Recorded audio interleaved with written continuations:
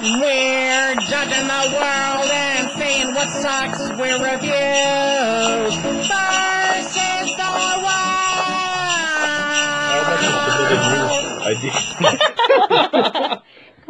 No, the theme song is sticking. I'm not recording another one. I'm too lazy.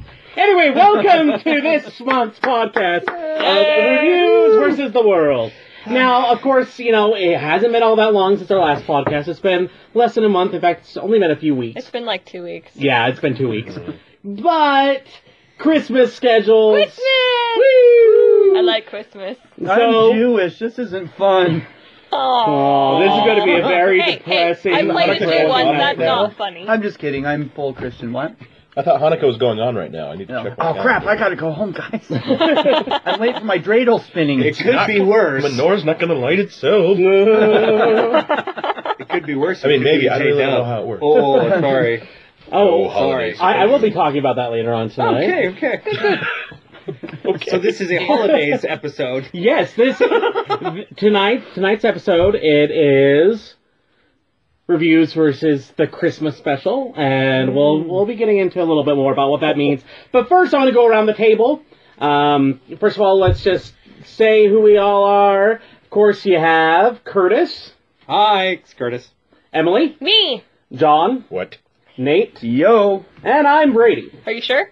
I'm pretty sure. And now I'm going to go in reverse order to completely confuse you guys in talking about what it is that we did geeky this week. So, Nate, go ahead and start us off. What did you do geeky? I got into this new comic book series called I Hate Fairyland. Oh, and it's man. about a girl who's 8 years old and she loves princesses and everything fairy, and then she gets sucked into a black hole and ends up in fairyland.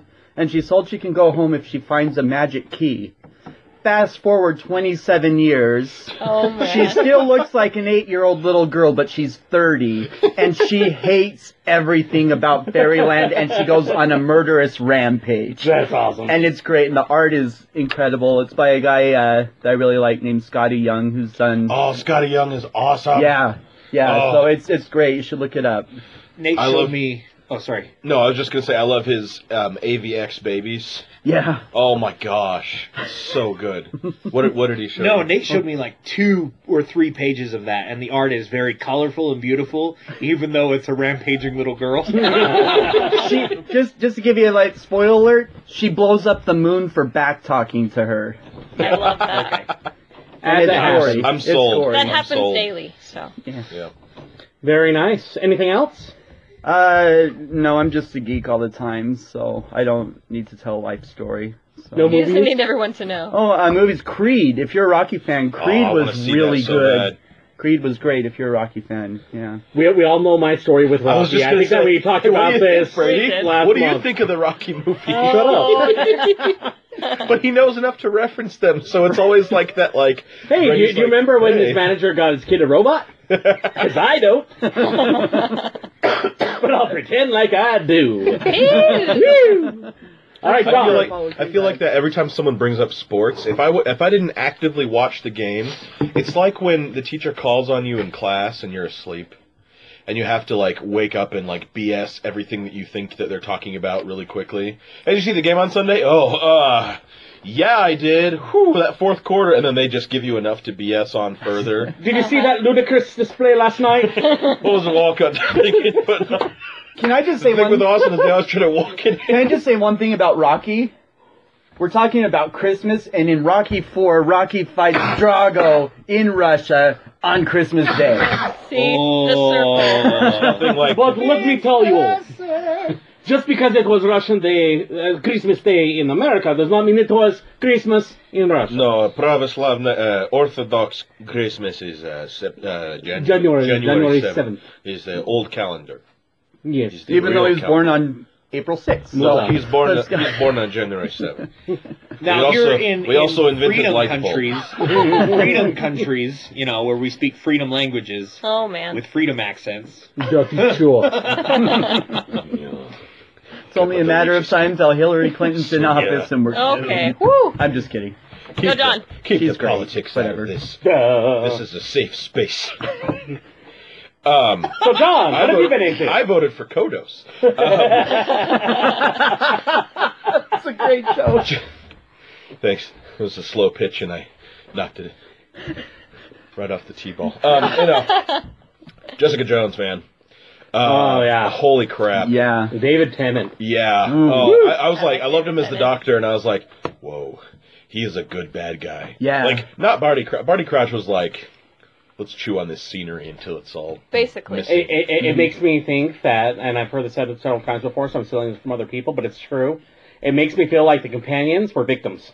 Oh man. Do I need to not listen to this? Is this spoiler alerty? No, we won't spoil Jessica Okay, Jones. okay. Yeah, there's still like, I mean, yes, you should have binge watched it the 13 hours right after it was released. Right. Okay. It took me a couple of days. It took me a couple of days. He was scary. Kilgrave Oh was my gosh. freaking scary. Well, his power set, like, you know, it's never been quite done like that when they've shown mind control, at least, like, the few things that I've seen. Like, a little bit on Heroes, there was one guy who was a puppet master Right. who could kind of do stuff like that. Yeah. But it was never quite, you know... Well directed, Whoa. written, acted. Yeah, You know, it was the Heroes. production... Not everybody yeah, on it was... Heroes was bad. Season 1 was just fine. Well, Season 1, except for the finale, was just fine. Right. So, no, but, like, the show was really well done, tied in enough with Daredevil, but not too much that it was dependent on it. You didn't need to see one to see the other, because there was just a little bit with the, you know, Night Nurse. Right. Then Great they cast. talked about the Hulk a little bit, too, the big Little green bit, guy. yeah, references That's all to it the, said. you know, Yeah. And the Boy Marvel- Scout Yep, as right. Captain America. Yeah. You know, references to the MCU a little bit more than Daredevil, maybe. I guess, well, Daredevil kind of dealt with the fallout of Avengers 1 because of, you know, where they were in the city and, you know, Right, anything. and how it anything got like destroyed, that. and they were Yeah. trying to build it up. Yeah. So I won't give too much away for those of you who have not watched it yet, because Wait, it's have crazy. you finished it?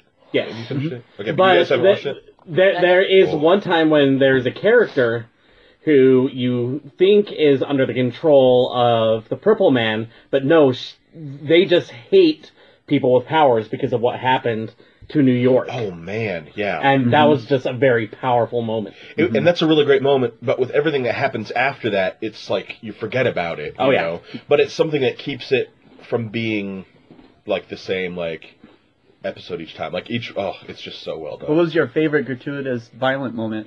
Oh gosh, none of them. It was so violent and very adult. Like, do not watch this with your kids. It's in the rated house. R material. Yeah, it's rough. Really well done, and I think that like they've proved their point, and hopefully in the future it won't be as like, whoa, but really insane. Like the moment in the restaurant. Mm-hmm. Oh my gosh. Like, there's a hint of it in the preview, and I was like, how's that going to play out? And then Right. you get to that scene, you're like, oh crap, I know how this is going to end, and it's intense. Yeah. Just really well. And I wasn't really a Kristen Ritter fan. I hadn't really seen anything that she'd been in, except for like... You haven't Her watched big Don't eyes? Trust the Bee I made in it... Apartment 23? I made it... She's the bee! I made it You made it like 2 episodes. and that was it. 2 minutes into the pilot, and I Okay, was that's like, fair. well, I don't trust her, and I don't want to watch her, and She so was that was pretty it. good in I Big thought Eyes. so. Did you see Tim I Burton's haven't Big seen Eyes? Big Eyes. Okay, so Yeah, I made fun of Don't Trust the Bee, but in all honesty, it's great for just a simple fact that Jason Vanderbeek plays himself Right. in a completely over-the-top fashion, and it is amazing. That's what I've heard. There are little bits of it that are good, but go watch Jessica Jones. Other than that, there's a new season of Broadchurch that just came on Netflix, so I'm catching up with that. It's a really great show. Is it? And getting Also, excited for David Tennant. yeah. It's like, you know, David Tennant you can root for. Because Right. you're like, oh, he's had a lot of bad stuff happen to him. When like Purple Man, it's like, someone kill him. They're like trying to figure out a loophole with his powers to get him, and it doesn't, you know. Also, I've been really, really staying away from all media because of Star Wars trailers. I'm the guy Right. at the office who's like writing the countdown on the whiteboard. Right. It's, oh my gosh, it's so hard to stay away from the trailers, and I'm You know so what? excited. That's like I just do now. not believe when Chewbacca announces a relationship with R2-D2 in the trailer. That I just blew know. my Oh, mind. I know. And then Leia getting shot. My God. So help me, if any of this...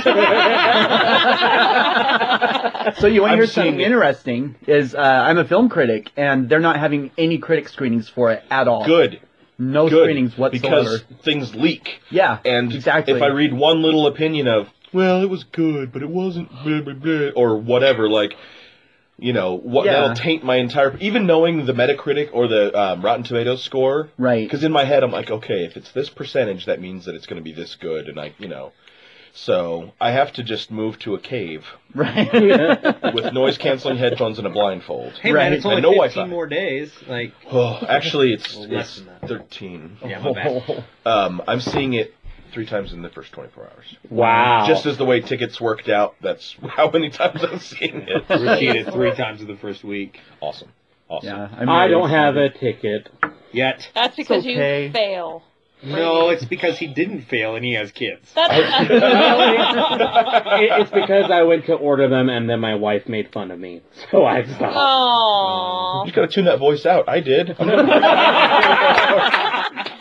So She's gonna call dear. me a geek, and I'm gonna be a geek in my new Stormtrooper shirt and in my good seats in the night of the premiere. So whatever. I love it. Awesome. Emily. I've been thinking about this a lot, and I feel like I've not done anything especially nerdy since our last podcast. Good for Because you. that was only 2 weeks ago. Right. It's weird that I haven't. I feel like I should. I keep pooling my brain. I saw The Good Dinosaur. I don't know if that's nerdy, but it was It's really Pixar. cute. Right. It's Pixar. That's You can cute. geek out about Pixar. Yeah. Here's the way that I choose things that are geeky. It's basically anything that you can be passionate about. Right. Right. So Pixar, you can definitely be passionate about that. We had a podcast all about it. That's so. very true. The Good Dinosaur was very cute. I'm a crier. That one really got to me. Like, man. I can't tell you why, but there's just a thing and it's a circle. Oh, Yeah. anyway. I thought I man. liked it. I was the only one besides the kids that went with us that did like it. Right. The story was pretty straightforward, pretty simple. I don't think it was quite. I don't know. It came out.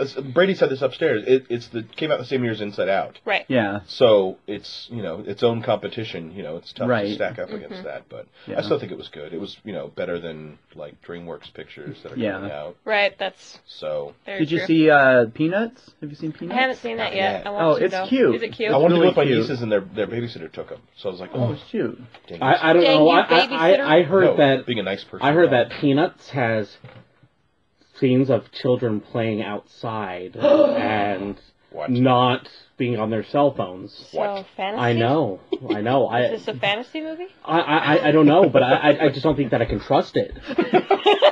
Like, I don't Because know you guys. I don't know these children, but they must be evil. They're in an alternate reality, everybody. I'm wearing a Niners hoodie that my fiance got me. I like the 49ers. That's sportsy nerdy, right? I'm done. I don't have anything else. I love you guys. If you have a fantasy team, then you're a sports geek. All right. Okay, well, eventually. Someday, eventually. Curtis. Okay, so the first thing that I have to do is I have to defend Emily's nerdiness on 49ers.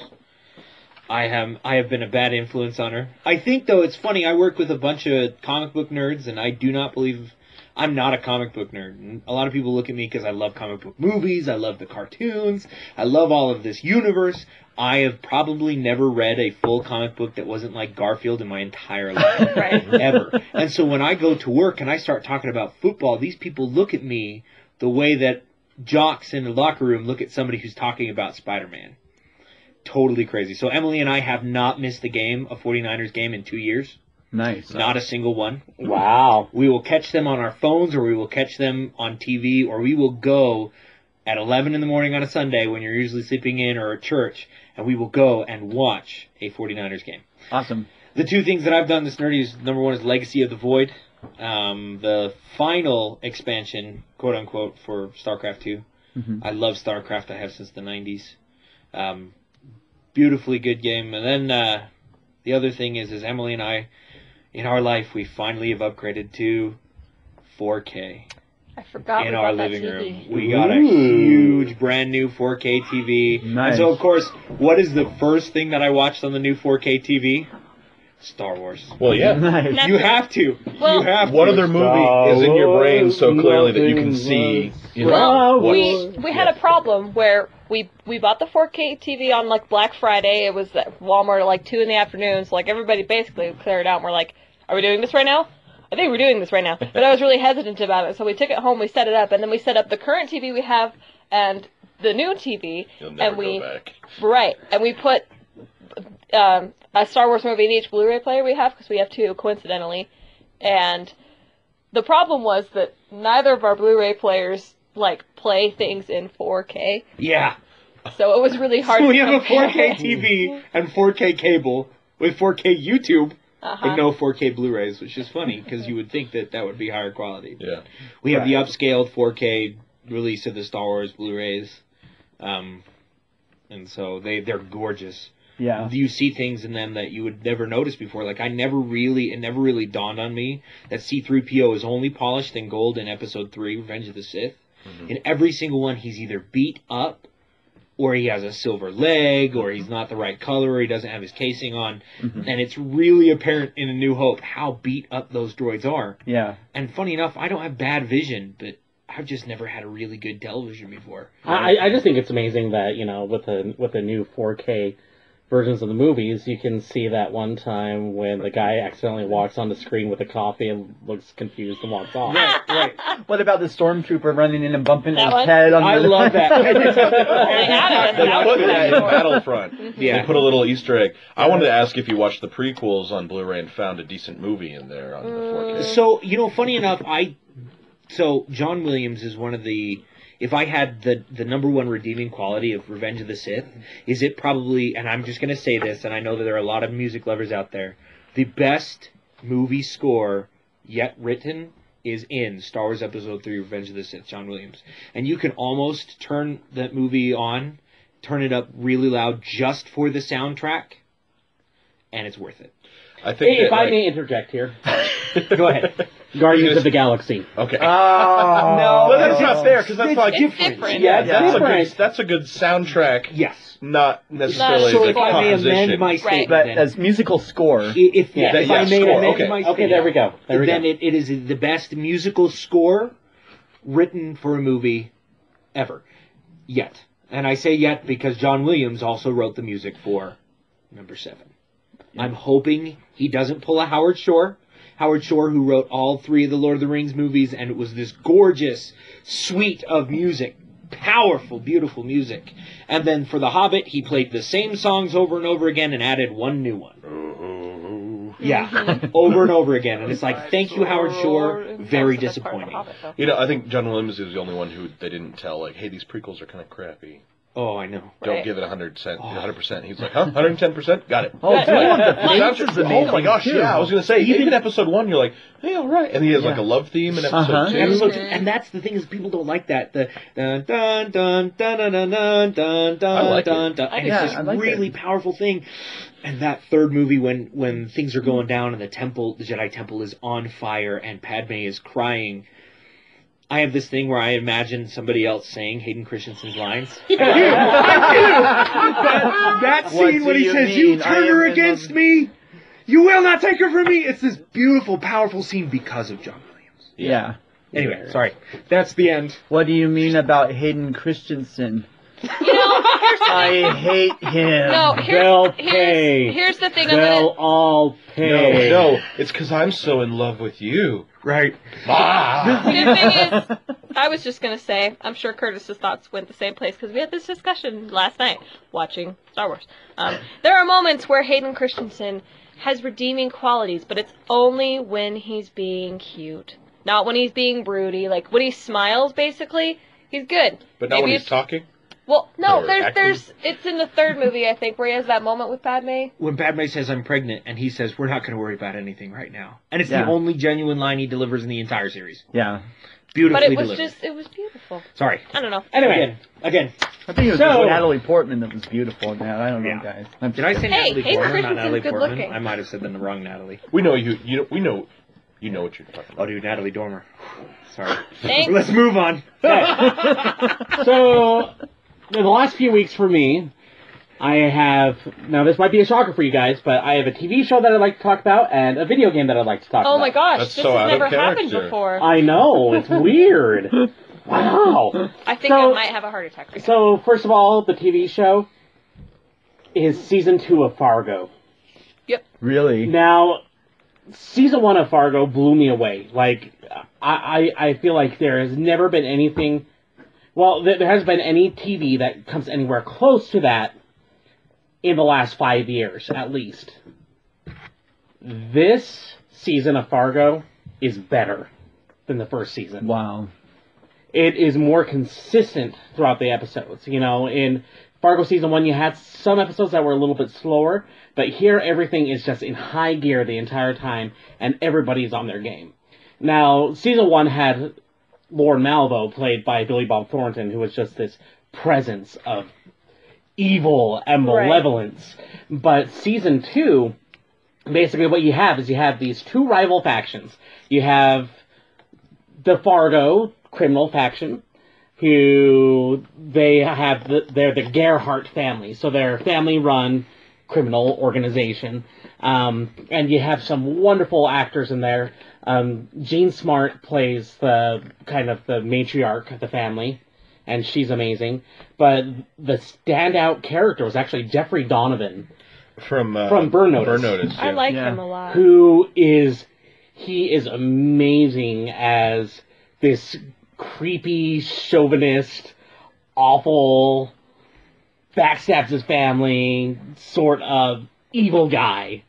And then you have the group from Kansas City, who are basically trying to expand their criminal empire and take over the Fargo Syndicate. And they're actually run by Brad Garrett, who's always great. Right. Yeah. He's Brad Garrett.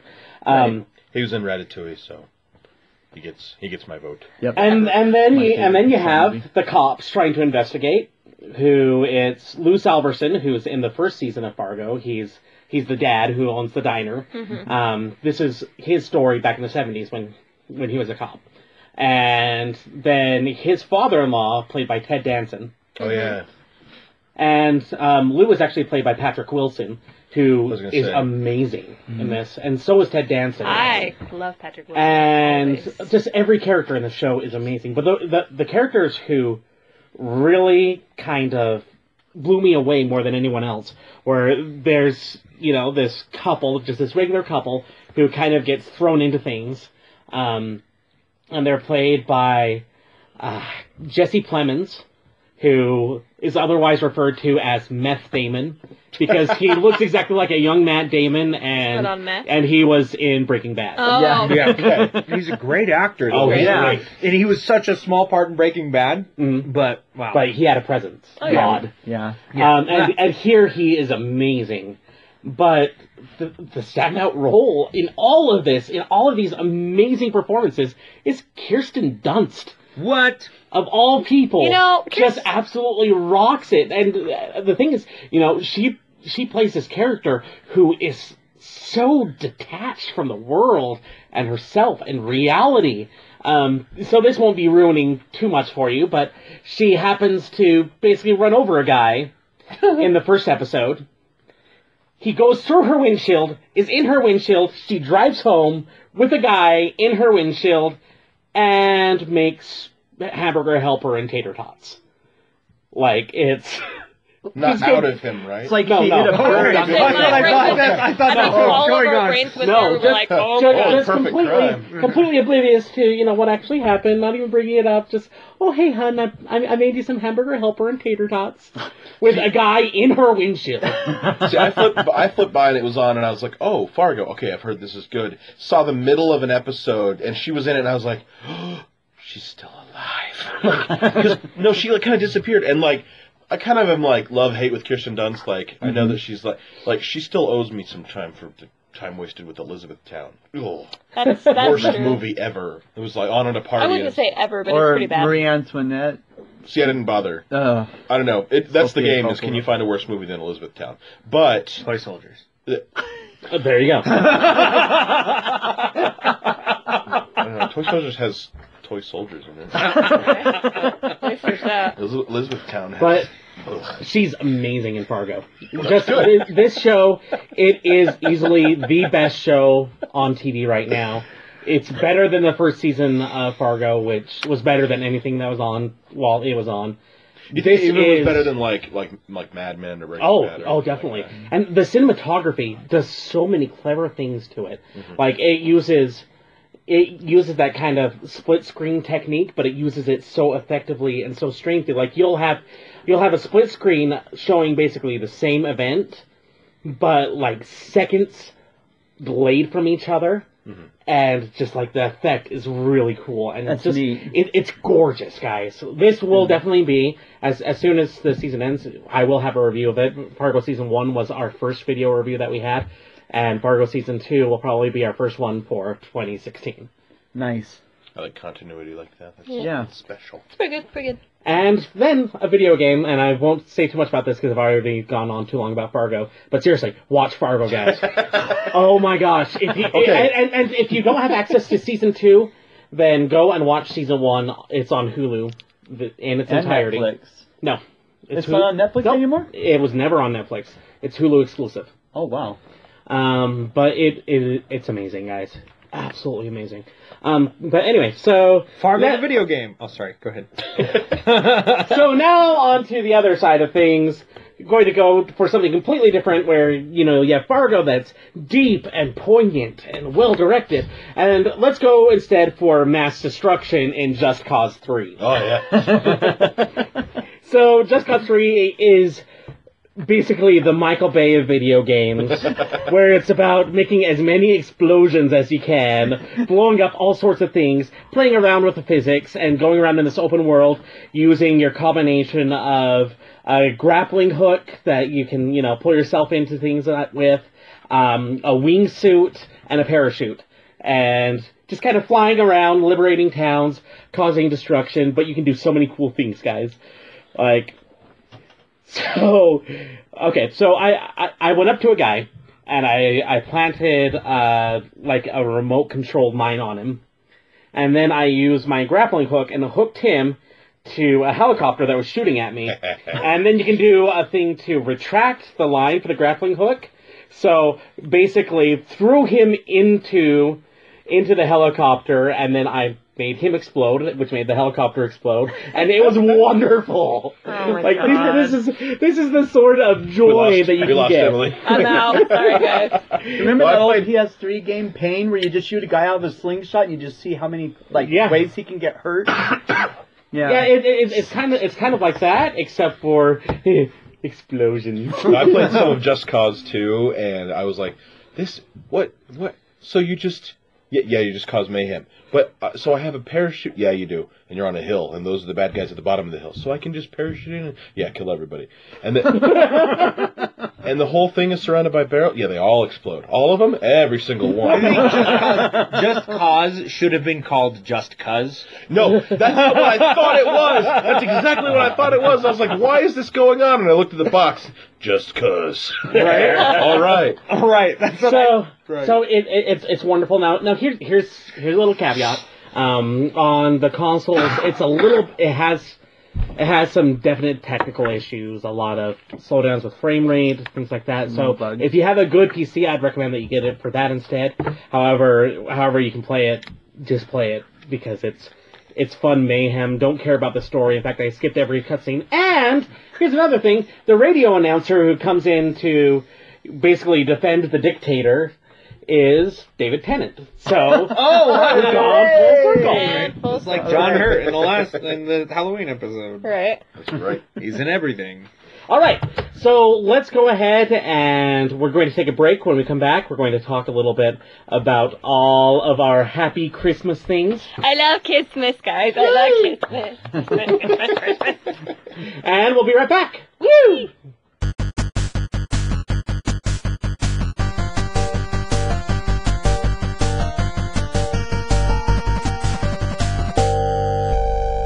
That was That's the start of our second half. Welcome back, everybody, to Reviews versus the completely World. just cracked on the Sorry, Mom. And now with that lovely introduction, we're going to talk about. You're going to keep that? You're going to keep that? Of course, I'm going to keep that. You can't have better timing than that. Oh man. Curtis is hiding now. Hey, he looks like Daredevil. I hope not in a Ben Affleck way, but in like a really awesome. Oh no! Like, yeah, come on. Hey, got I you. wouldn't. Yeah. He wouldn't do you like that. Christmas. Reviews versus the world. We're coming Reviews up with a versus theme song. Christmas. It's That not means really that we are working. anti-Christmas. Wait a minute. I'm definitely not anti-Christmas. do If we that's have to what be this group is anti-Christmas? about, we're gonna. You're have like to the talk. guy in all of the first half of the Christmas specials. All right, everyone, we need to get Before I have Brady to in the change spirit apart. of Christmas. Oh dear. Oh man, Brady's heart is 3 sizes too big today. Or too small. It's a genetic condition. You insensitive prick. Is that on, no, it's on Family Guy when Rudolph is like, well, Rudolph, you have a tumor. A Christmas tumor? No, malignant tumor. Oh, man. Man. Anyway, so what we're going to do is we're going to go around the table a few times. So we're going to talk about some of our favorite Christmas-themed pieces of entertainment. And so let's actually go ahead and we will start off with Curtis. Oh, okay. So, when we talk about Christmas things, I don't think anything is more Christmassy than A Christmas Carol with Charles Dickens. And we just touched on that a second ago with the change of heart and things like that. It's almost like his book that he wrote has become the paradigm of Christmas movies, shows, books, novels. It has become the Christmas story. And one show that has a episode that is basically a Christmas story where somebody goes either into the past or into the future and learns a lesson is the episode called Lexmas in Smallville. Believe it or not, I love Smallville. I used to love Smallville. I used to watch it all the time. I followed it until... What was it last time that I went on a rant, or was it the time before that I went on a rant about Smallville? Might have been the time Time before before that. Yeah, I think it was a couple of minutes ago, too. I just bring it up in casual conversation. He I just brought it up in a really- job interview once. It did not go over well. What are some of your qualities? I hate Smallville! No, because I think the Smallville This is does... I always say that Smallville should have a highlight reel, because honestly, the highlights of Smallville are almost worth the garbage in between. Almost. Mhm. Almost. But the problem is after the 3rd or 4th season, the garbage is too much. Like, Emily and I tried to rewatch them, and I have all 10 seasons sitting at my house on DVD. We And struggle to watch them now. Oh, Because- we got to season 6, hmm and then... Go ahead. We got to season 6. We finished it, and the whole time we were basically like, oh my, this is stupid. Why am I still, I have to get through this. I have to power through this. We only have 3 seasons left. So after finishing that season, we decided to skip season 7 and 8. It sounds like And trying to just get read to your about it. grandma's fruitcake. Something like that. So is season 6 the one with Bizarro? Yes, we ended the last episode that we watched was the episode where Bizarro pops out of Superman and Chloe discovered that her tears, she has meteor powers and she Which brings is like, that's Lois back pushing to it, life. writers. Yeah, it was bad. We need Chloe to be special. But anyway, so back Christmas. to the Christmas. Christmas. Lex Luthor, who we all know is a bad guy, in Smallville is a very rich man who was originally friends with Superman. Mm-hmm. The story goes, spoiler alert, this episode's like 7 or 8 years old. If you haven't watched it already, I'm sorry. Basically what happens is that Lex is shot while doing some nefarious thing that he's doing, concocting a scheme. He gets shot and he goes into a coma, which happens actually quite a lot in Smallville, Kansas. Funny enough. Everybody has amnesia. And Well, yeah. I mean, isn't it a thing that when you get shot, you automatically go into a coma and get amnesia? right. Obviously. And he's shot like every episode. That man is like a bullet magnet. Anyway, so he goes and he wakes up in the future, or the future that could be, if he embraces the Christmas spirit. And he's in love with a beautiful woman, he has kids, all of this. And meanwhile, while he's in a coma, Superman has a big stack of presents that he has to go deliver in Metropolis. And he meets this, my favorite part is he meets this guy on a roof who's dressed in a Santa costume, and he's going to kill himself. Santa. Yeah, drunk Santa, and he's going to kill himself. And he says, why are we doing this? Nobody believes in Christmas anymore. And because Clark explains to him that he could be home in Kansas with his family, but instead he's delivering these presents, Santa's like, oh, well, there's some good in this world. He stands up and falls off the roof.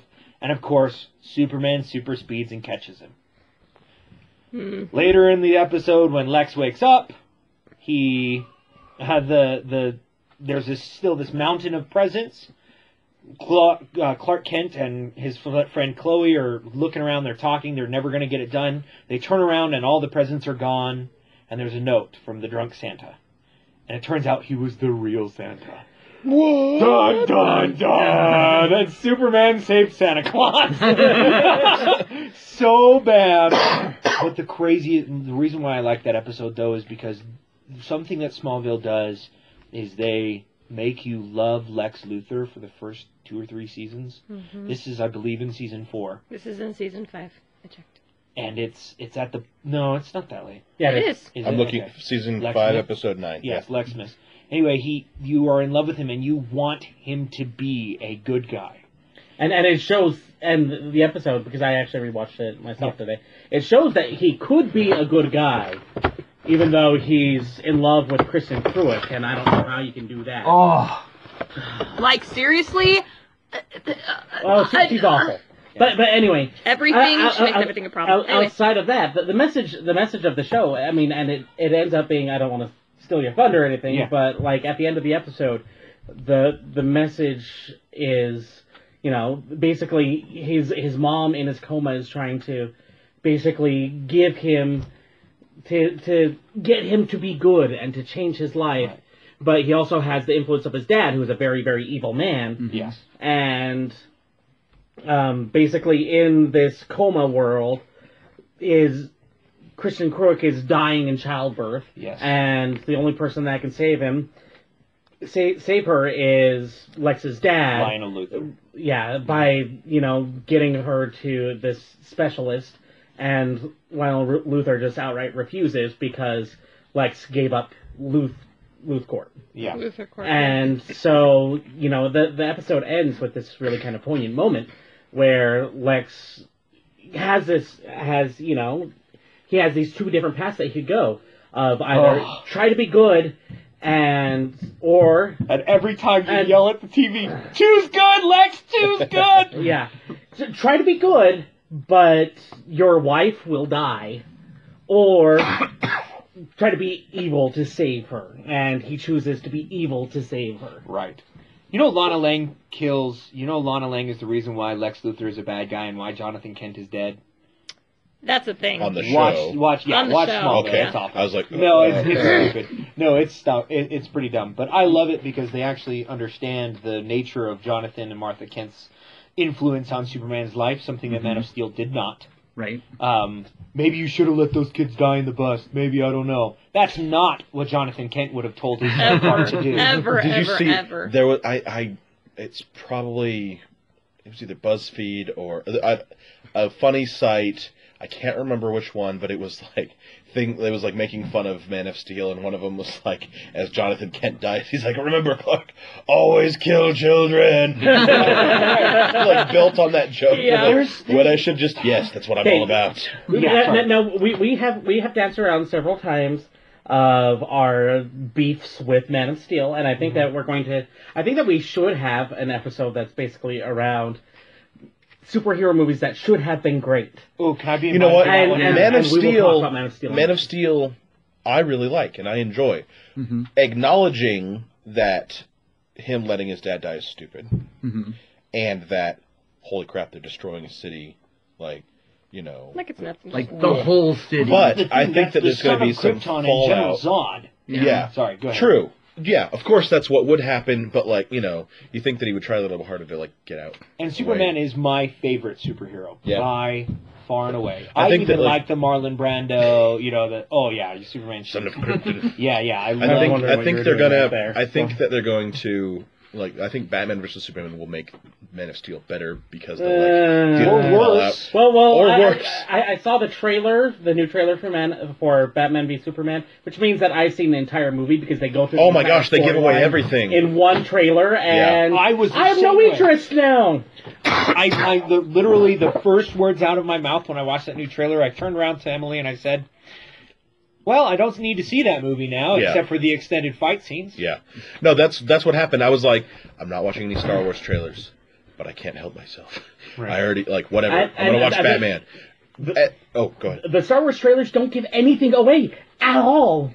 Well, I'm still gonna watch them, but I'm like, yes, it does give away the whole movie. But there was a shot that had Superman and Wonder Woman and Batman in live action on screen together, and I was 6 years old again, so they got me. I'm gonna Right. go see the movie open. I'm gonna go see Right. the movie because I I love Superman. Yeah. I hope Superman shows that. And I like vigilante Henry Cavill. I thing or think two yeah. Oh, I about love what Henry power Cavill. is. Bet on black, my friend. Batman could totally take Superman. No. Yes. No. Yes. Okay. Okay. Moving on. Christmas.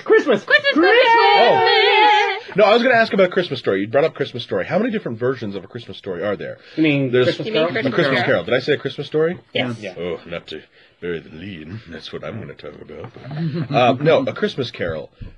My favorite is Mickey's Christmas Carol. It has Scrooge McDuck.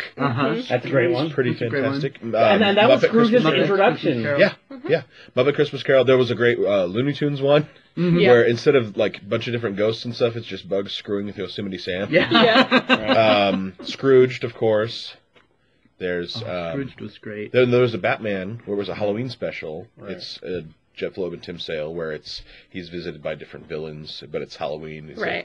What about this? what day is this? What about It's the Halloween. Star Wars and the Star Wars Christmas special? We're not gonna. No, That one goes. That has nothing to do with I've Christmas never seen Carol. I'm just talking about Oh, I'm different sorry. versions of A Christmas Carol. Yeah, not I'm sorry. awful things that should never, like worse than the prequels from what I hear. Right. I Like, think Oh, A it's Christmas horrible. Carol for me was always easy because I wasn't a big reader as a kid, but I loved the way Charles Dickens wrote. And since then, I've read a lot of Charles Dickens. Have you read Great Expectations? How did you get through it? So 'Cause- not Great Expectations. Okay, no, because I not tried, really. and I can get that the story. I like the story, Right. but The rest It is took kind me of a like struggle. 3 years Yeah, to get through it's pretty Edmund bad. Drood. Yeah, so I love Christmas Carol. I probably read through that book more than any other book put together. All right, Emily. Sorry. I like the movie The Santa Claus. hey, And the clause has an E at the end. So it's clever. Because it's a contract joke. yeah. Well, John spelled it wrong for years because of that. Aw. I'm a big fan of Tim Allen. I just unconditionally. Yes. That wasn't Brady. That was a gorilla. Gorilla Grodd somehow broke into the room we're in. And he brought kinda jokes weird. from the mid-'90s with him. I love Tim Allen. Just the movie, every time I watch it, it's not one that like I get sick of really, because there are plenty of movies that I have to watch. Like, if I like it at all, I'm probably gonna watch it like once every few years. You know what I mean? But that's one that I can watch every year without a problem, because it's funny and it's cute and it's heartwarming and it's not like sob-inducing. You know what I mean? It's just pleasant to watch. Plus, I had a thing for Bernard when I was really little. I don't know why. But, like, when I saw him later on Numbers, I was like, it's Bernard! And I freaked out. I just like that movie a lot. It has some really good lines before they actually go to the North Pole. Mhm. They find Santa's suit because he's, like, disappeared magically or whatever. Yeah.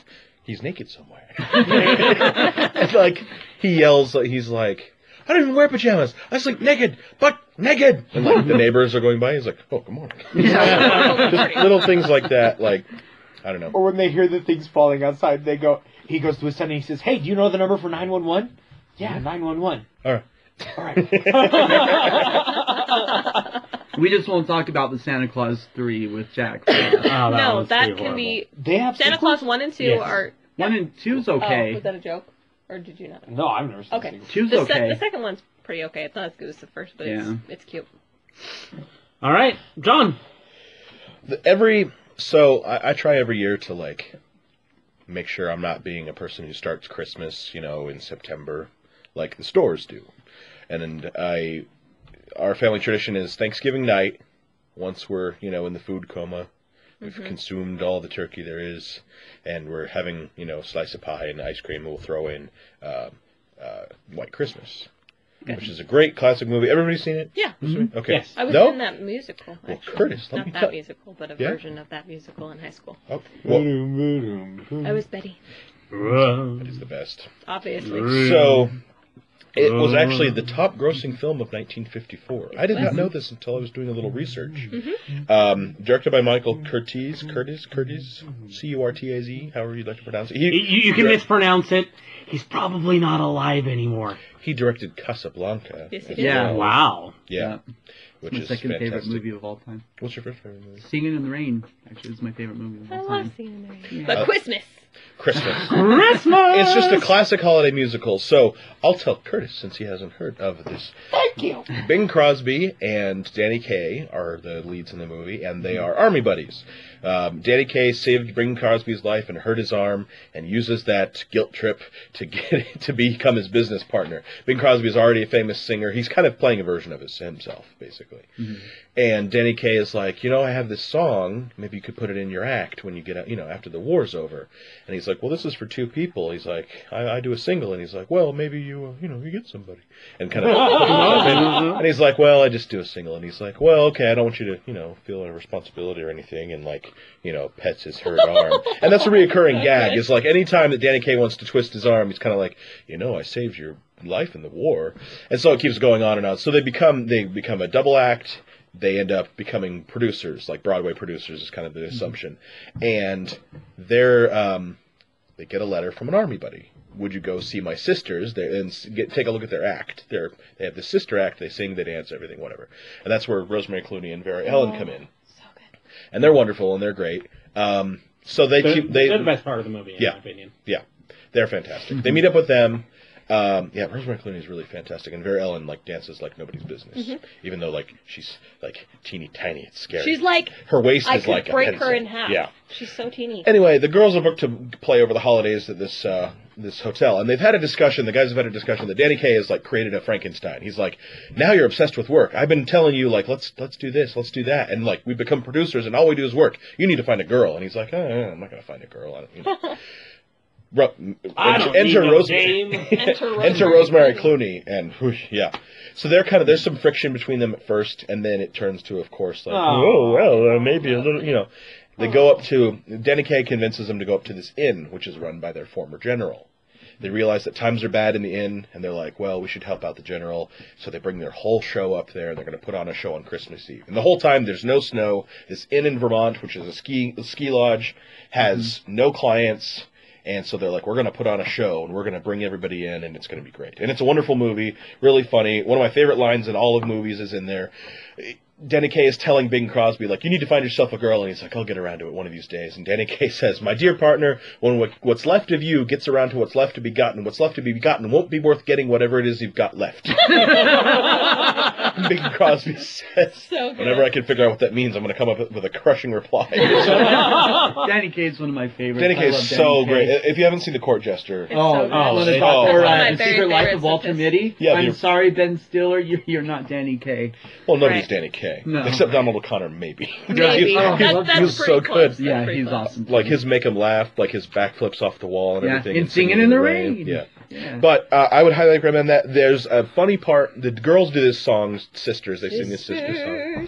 Sisters. They were never such devoted. I've memorized this movie every Christmas without fail, seen it my whole life. Even when I was in Russia for 2 years, I got the soundtrack, and there was a bit in the movie. The guys help the girls escape from this club owner who's is demanding money from him that they didn't really owe him. And so the guys send him out the back door, and they put on their outfits, and they do the Sisters number. That originated in a gag that Bing Crosby and Danny Kaye did. And, they had just had to use that take where they're still busting up laughing and everything, and they're, not quite in drag. But best part of the movie. It's so good. Yeah. So good. Did you know Vera Ellen does not do her own singing? No, she does not. No, she does not. Rosemary Clooney does some of it, and her sister is on the soundtrack. There's a whole... I'm not going to get into that. I love that movie. It's a lie? Oh, sorry. Go ahead. It's not a lie so much as... Well, it's like a Disney movie. You Christian have people Bale doing speaking things, and then Lea Salonga comes in and sings for half of the Disney princesses. And by half, I mean 2. That's still a lot. I highly recommend it. I love that movie. It's just part of my life. So go watch White Christmas. It's really good. Right. It's awesome. Are we doing one movie or 3? Just one? Well, we're going around. We're I'm not going to give I'm not going to give them all at once. Okay. My first movie. I'm still laughing. Is Die Hard. Yeah. That's my mom's favorite Christmas movie. Yeah. Y'all. I love Die Hard. It takes place at Christmas time. John McClane, who's played by Bruce Willis, is going home for Christmas. His wife has a work party at her big firm, and some terrorists attack, and so John McClane goes to save his wife and the other people in the building from the terrorists. On is it Christmas Eve? I think it is on Christmas Eve. Pretty sure it's Christmas Eve, Yeah, and then... in the middle of a Christmas Eve party, they're having. Yeah. Right. So, Die Hard's fun. Yeah, so that's all I really have to say. Can I just say one of my favorite characters in that movie though is the limo driver? Right. Oh, yeah. He was the guy from Family Matters, the cop on Family Matters. Yeah, dude, he's No, so. the limo driver. The police The cop. cop. He was the cop on. He was the cop. yeah. He's a cop in everything. He's a cop in Ghostbusters. See, now this is an extended universe view that we never knew about the character of Carl. Right. Family Matters. Carl Winslow started off at Nakatomi Plaza, moved to the suburbs of Chicago. I will say, I do love Die Hard, but probably my favorite thing that has come about from Die Hard is the Bob's Burgers episode where Gene writes Die Hard the musical, and then Nakatomi. basically his ex-girlfriend, her dad, writes Working Girl the musical, and they end up like having this kind of face-off, and they end up combining them to make the musical Work Hard or Die Trying Girl. And it's a wonderful episode. I love it because it's like a competing musical, and parents keep getting the word that there's a better musical going on downstairs, and they're like sneaking the out. underground musical. Reginald Vel Johnson plays a cop in Die Hard, Family Matters, Ghostbusters, Die Hard 2, Turner and Hooch, and in the Die Hard video games. Oh, Wow. So apparently, Ghostbusters and Die Hard and Turner and Hooch and Family Matters all exist in the same, and he just keeps jumping from job to job. That's pretty great. Yeah, I'm down with that's that. crazy. That's funny. But I don't know know where that Turner and much. Hooch took place, but Ghostbusters is New York, Die Hard's in L.A., and then Family Matters is Jeez, Chicago. he's Catch a hopping break, all over Kenny. the place. Yeah. Man. Well, he's a renegade cop who keeps being in the the wrong place at the wrong time. That's true. Like John McClane, and he ends up with Urkel. Right. Yeah, I blame Urkel for I blame everything. Urkel for everything. I think that what Yeah. happened was Urkel created a machine Oh, jeez. that sent versions of Reginald Bell Johnson into alternate realities where he's still a cop. We just wrote the best Family Matters fan fiction ever. I'm pretty sure it's the only Family Matters fan fiction ever. Oh, I'm sure. I love how many times they destroyed that set, though. Like, Oh, they drove cars through it and wrecked the kitchen. Oh, it's great. Anyway, Right. Brady. so I've got some great shows and I've got a lot of notes. So I'm going to try to Summarize. I'm going to try to summarize as much as possible. Well, don't skimp on the funny. So Keep the funny. one of the best sitcoms of all time is undeniably The Office.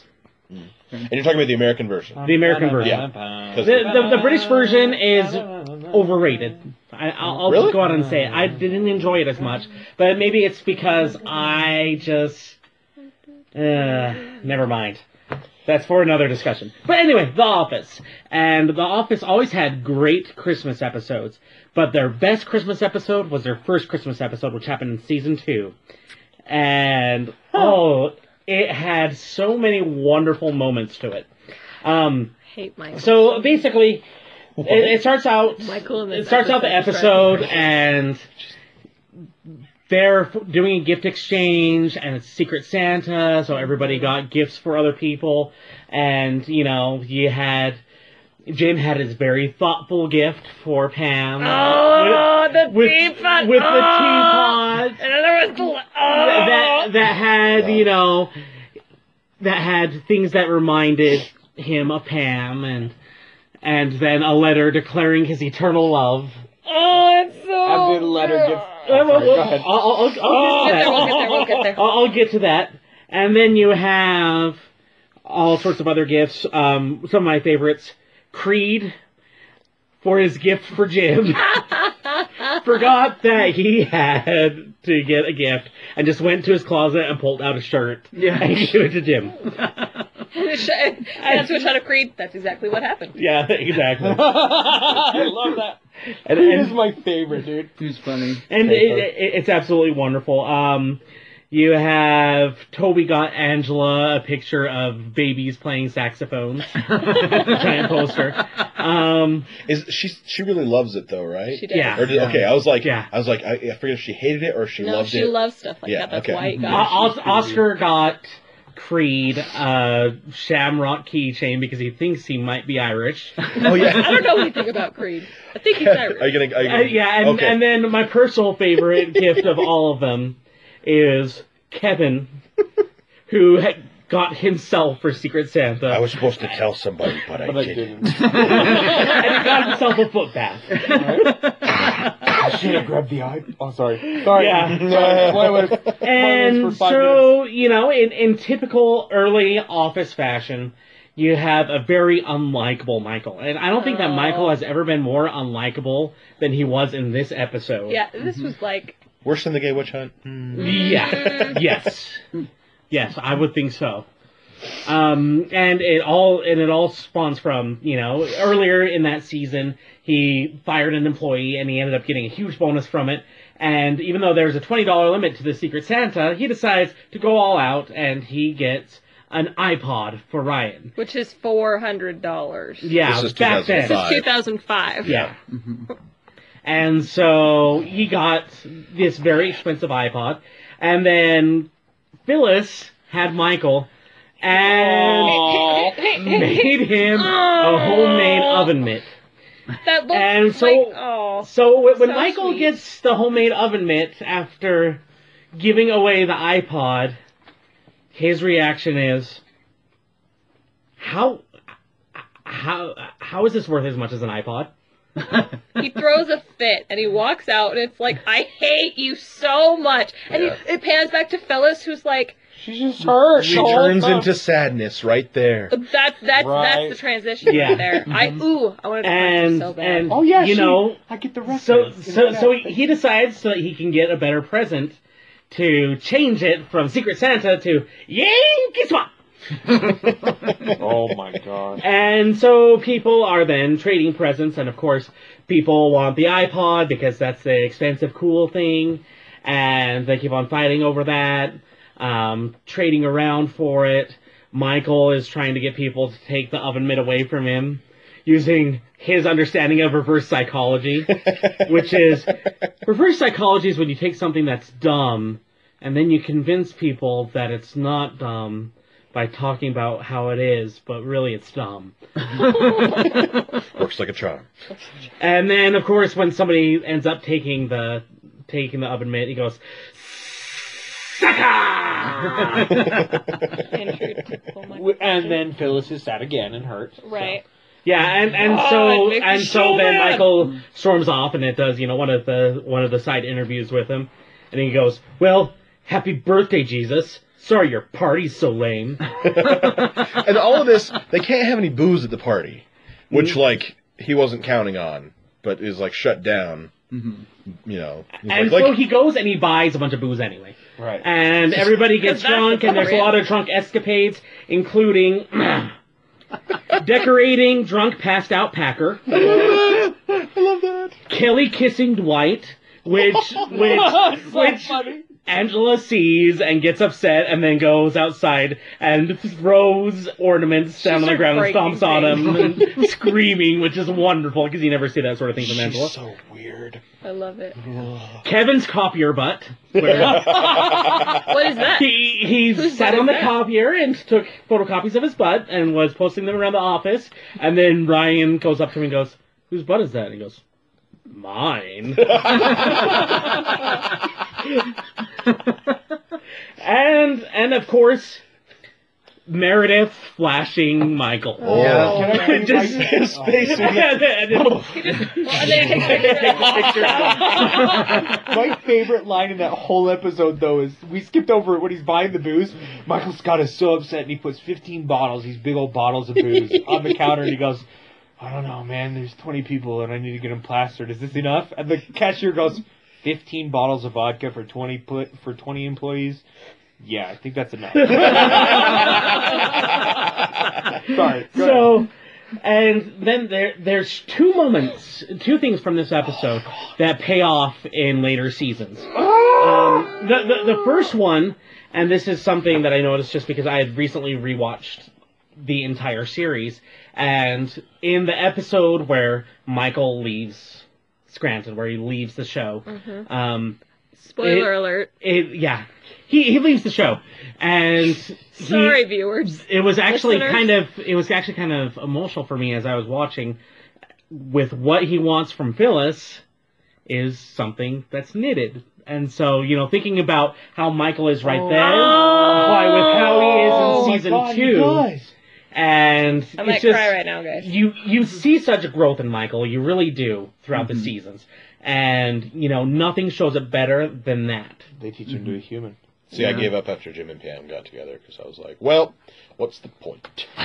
And then, the other moment is so Pam ends up getting the teapot, and while she's looking at everything, Jin steals the letter of his undying love in his back pocket. And then in the final season, second to last episode, he puts together a montage of their love for Pam, and then Pam sees him take that letter, and then she asks what's in it, and he had the letter.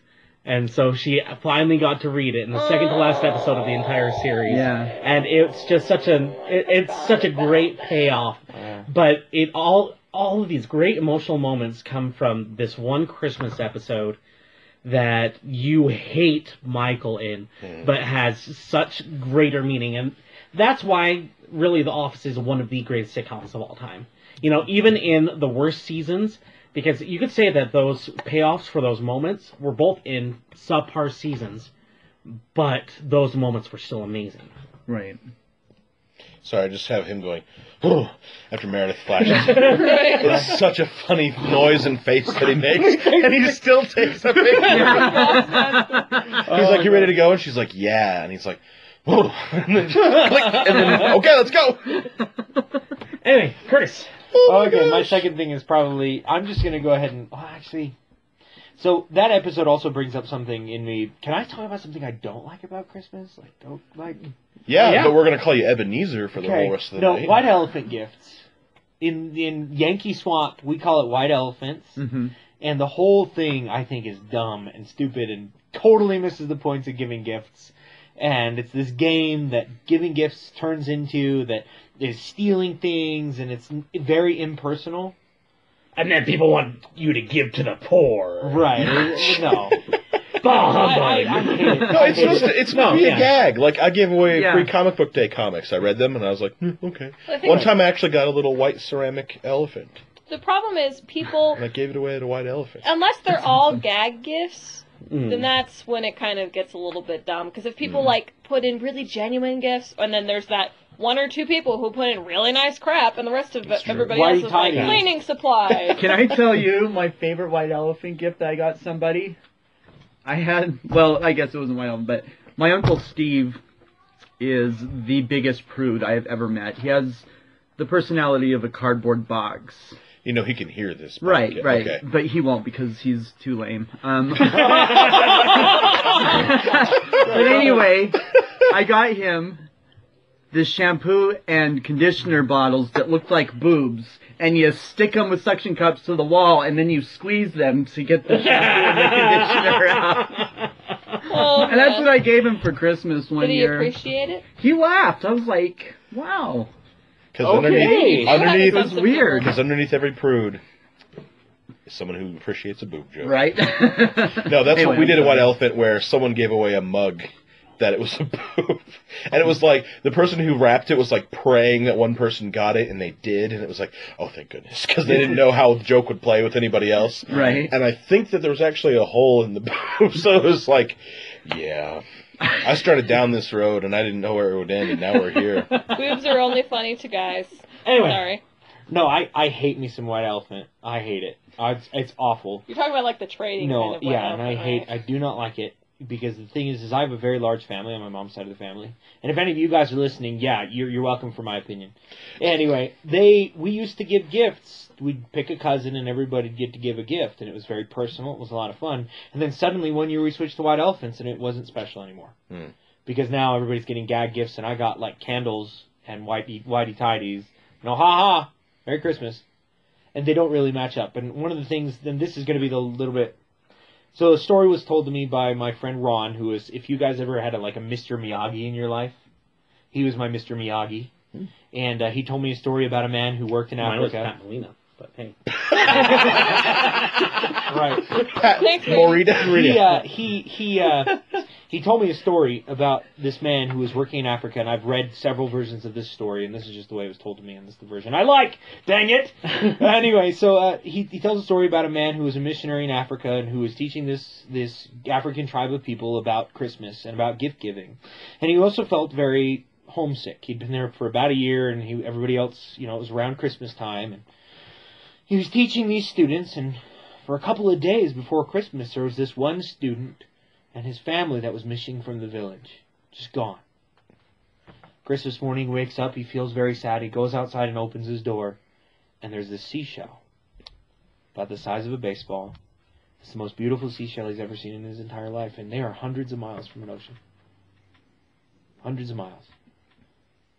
And he looks at this seashell, and he goes back to school, and the teacher and this student whose family had been gone for all this time comes up to him and says, "Did you like your gift?" And he says, "It's beautiful and I love it, but you didn't have to go all that way." And the student stops him and he says, "No. Long walk, part of gift." White elephant has no long walk. The gift is meaningless. Right. Hence, I don't like White Elephant. And hence, Michael Scott turning that into White Elephant changed the special teapot into a gag for everybody else. Yankee Swap! Yankee Swap! Go ahead, Emily. Well, now that we're Sorry all... to get all down, dude, but no, I'm sorry, man. I do not like White Elephant. Go ahead, Emily. But you love me. I do. This is my fiance. I talk about him a lot. Aw. Sorry to I'm your get real. That was ex-fiancé. not fun. That was What not did fun. you Anyway. say? I'm your ex-fiance.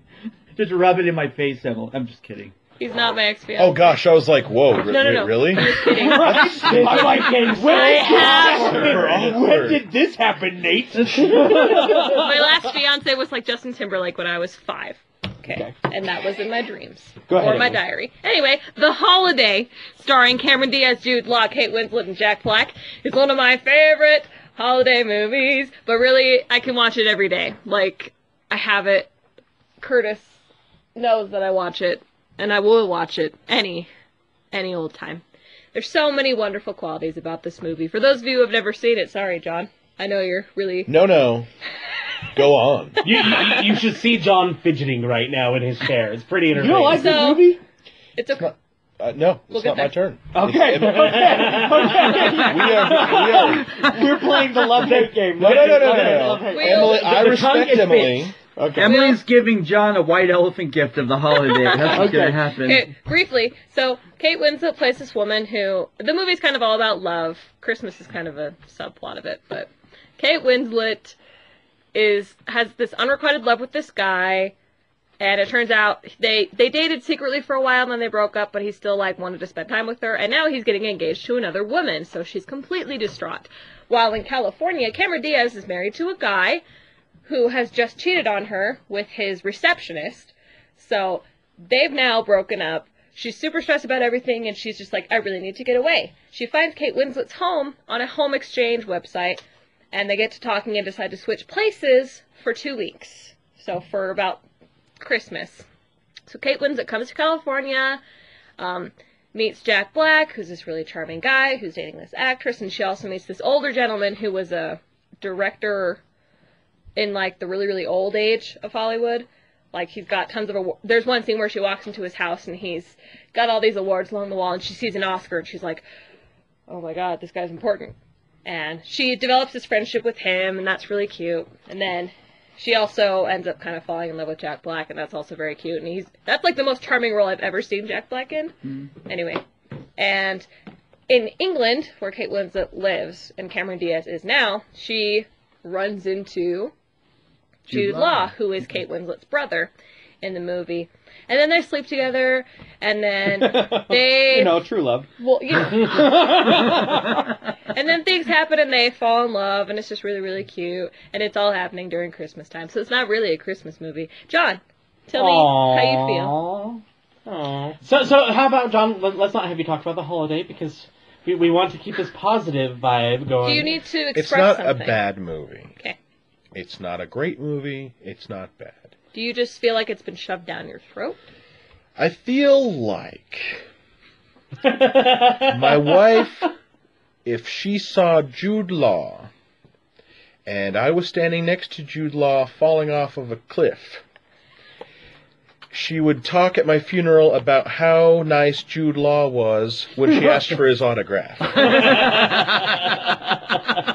I'm sure that's not. And who could blame her? She's pretty gorgeous. You ask 100 people, and 99 out of them will say, well, yeah, you gotta go for the Jude Law handshake, you know. I don't know, I just don't care for Cameron Diaz in the movie. I don't It's care for her at all. It's really. cute. Yeah. It's fine. It's just like, you know. Anyway, so John, you're next. I don't want to crap on it. I just. Ugh. I Talk don't about know. your next movie. It just comes up a lot in my house. Is what I'm That's saying. because your wife is a brilliant woman. She is. That's why I married her. Charlie Brown Christmas. Yay! I have a friend who considers it. He says it's not Christmas until he sees Muppet Christmas Carol, and he might own it, but I don't think he ever intentionally watches it. It just comes up on TV, and he's like, "Okay, now it's Christmas." That's kind of how I feel about Charlie Brown Christmas. Yeah. We used to have a tape of all the Christmas shows. Like one night, like one Christmas, my mom was just like ready at the VCR and caught like every single Christmas week. We have an animated Night Before Christmas. We have the Looney Tunes. We have Mickey Christmas Carol. We have Frosty the Snowman. We have Garfield Christmas. What? Even New Kids on the Block. Oh, God. Yeah, that's when she filmed it. It was like right. Woo! Hello. So, one of those was Charlie Brown Christmas. It's wonderful. This is the first Charlie Brown Christmas special. It broke many of the rules. This is just from IMDb. I have a book of all of these things. It was written by Bill Melendez and one of the other creators of the special. But there was no laugh track. Children's voices were used instead of adult voice actors, and they actually let biblical references used to illustrate the meaning of Christmas. The network didn't want it. Yeah, they tried to talk Charles Schultz out of it. That's what I'm saying. Schultz reportedly won over Bill Melendez by saying, "If we don't do it, who will?" And it turned out Linus's recitation is hailed as one of the most powerful moments of the highly acclaimed special. Definitely. We read Luke 2 as a family every Christmas. Several of us in the family speak different languages. We'll read a verse or so in that language that we speak. It's really special. And in my voice, I'm like, Linus reads it better than anyone in this room. It's always like, that's when I read it, when I'm reading the Bible and I see, oh, Luke chapter 2, this is the story of the birth of Christ. Yeah. I hear Linus's voice. It's such a great performance.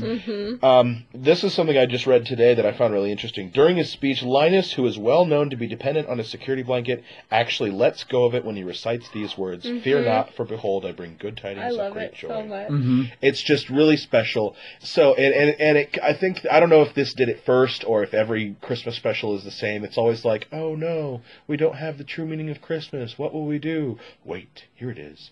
And Charlie Brown finds it with his little tree. And Linus says, that's what Christmas is all about, Charlie Brown. Yeah. Just like, it's so special. Yeah, it's And awesome. that's really, I mean, that's It's so that's what it is. heartwarming. Like, you get caught up in like the shopping and the, oh, we gotta, go visit these relatives, and oh, I don't want to go to visit those relatives, but we have to, and not me. I like my relatives. They're funny, even if they're crazy, they're funny. Right. But this is really what it all boils down to. That's why we Right. have. Christmas. You know what's funny is I do a lot of theater acting, and last Christmas we did a Charlie Brown Christmas, but our script was like taken straight from the transcript of the TV show. So like it was like 25 minutes long. So like we had to add, like we went through tons of December comics of Peanuts and actually recreated That's like cool. some of those, and then we sang more Christmas I carols, love, and it was like I a love sing-along. the dance number. Yeah. Like, I've memorized all the dance. Yeah, moves. I was Yeah. Linus. The Frankenstein. The Frankenstein one. Yeah, I actually played Linus. Oh, really? And he does this thing where he does like an air hump. Oh my god!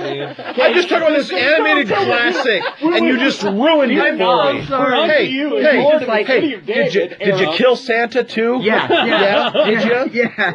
No, I'm Did you sorry. run over my grandmother with a reindeer? That was Santa. you. Right. Oh. Ran over twice. No, I'm sorry. I'm Thanks. sorry that I got Thanks. in there, but no, I don't think I've ever felt the Christmas spirit more than whenever I recited those lines. Yeah. Oh, yeah.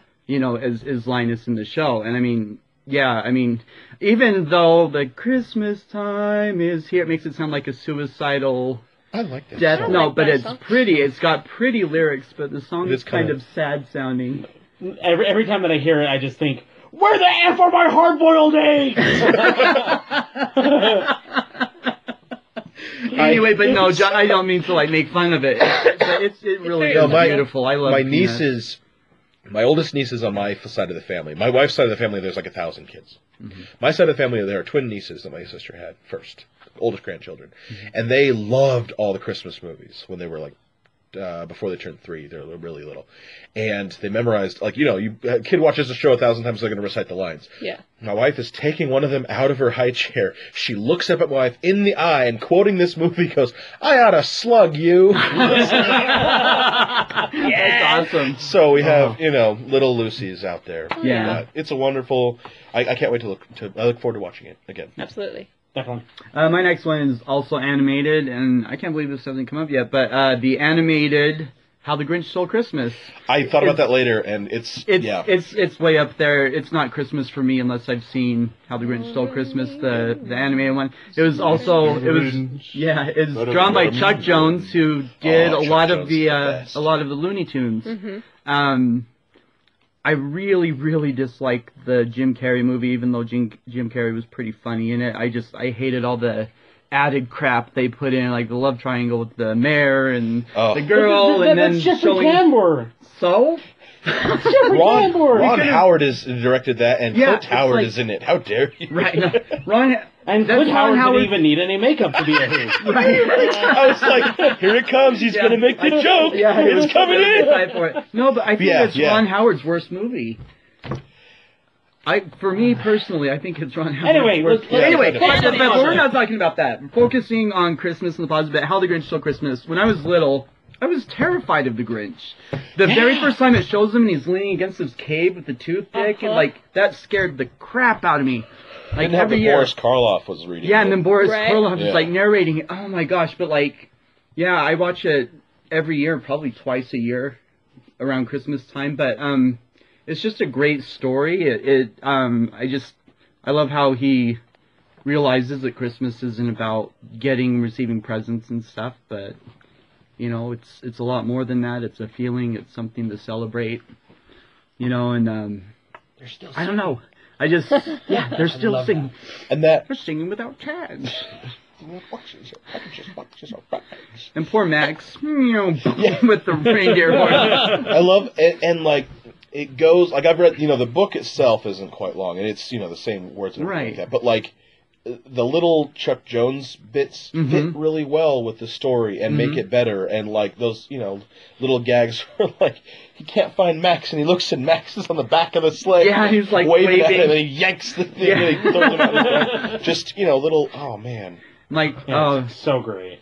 Santa could do it. And so could the Grinch. And I think that's why I have a little problem with claustrophobia. Is when he got stuck in the chimney. The animation I'm like, was great. 'Cause yeah, you could feel you it. can feel it. I'm like, oh crap, how am I getting out of this? And then he gets down and steals everything. So Now, who knows? Boris Karloff narrated, Right. and did the voice of the Grinch. Who knows about who sang the song? it was the guy who did the They're great. That's Tony right. Tony the Okay. Tiger. from Sorry, Frosted wrong room Flakes. to throw out that trivia because it's obvious to everyone in here. Thurl Ravenscroft, I believe it is. Yeah. You're a mean one. Mr. Grinch. They're good. great. The rockapella version of that song is awesome. Yeah. Rockapella. 1998. We're in the Wow, world. what We're in am I San doing? Diego. I watched that show religiously. We're in the Just whole San Diego. and ran downstairs and knocked people out of my way and sorry. Oh, yeah. That was weird flashback. Anyway, so my next one is the California Raisins Christmas. Oh my gosh, I love that! Holy cow! I'm Man, that was the last bus. So call me a cab. Hey man, you're a cab. You watched that movie, that's the exact quote. Sorry, that was on our Christmas tape growing up. The California Raisins. Oh goodness. No, it's not. It's one of the best Simpsons episodes of all time. Marge Be Not Proud. So good. So much feels. Sorry, go ahead. seriously. So anyway, this episode is great, and usually I'm not a fan of Bart-centric episodes, especially in the earlier seasons. They just don't play off as well as, say, the Homer-centric episodes. Right. Do the Bartman. Yeah. That's true. I had that cassette tape, The Simpsons Sing the Blues, and it had all the rap songs. That's for it. Oh, man. But anyway, so let me take you on a little journey through this episode. So it starts off with a Krusty Christmas special Yep. called A Krusty Kind of Christmas. And it starts off... The Jewish It clown. starts off with sponsorship, and I had to write this down exactly because it's wonderful. Brought to you by ILG, selling your body parts after you die. And by Lil Sweetheart Cupcakes, a subsidiary of ILG. and so, of course, you know, Lisa brings up, but I thought Krusty was Jewish. And Bart goes, Christmas is a time where people of all religions come together to worship Jesus Christ. It's a wonderful line. And then it comes on with a commercial for your classic 90s style video game, Bone Storm. As Santa Claus busts through the wall, Kool-Aid Man style, with a bazooka, and says, stuff this up your stocking! And shoots a video game right into the system. And oh, it is so 90s. I absolutely love it. So anyway, Bart obviously really wants this video game. And so, you know, he asks his mom, and his mom says no.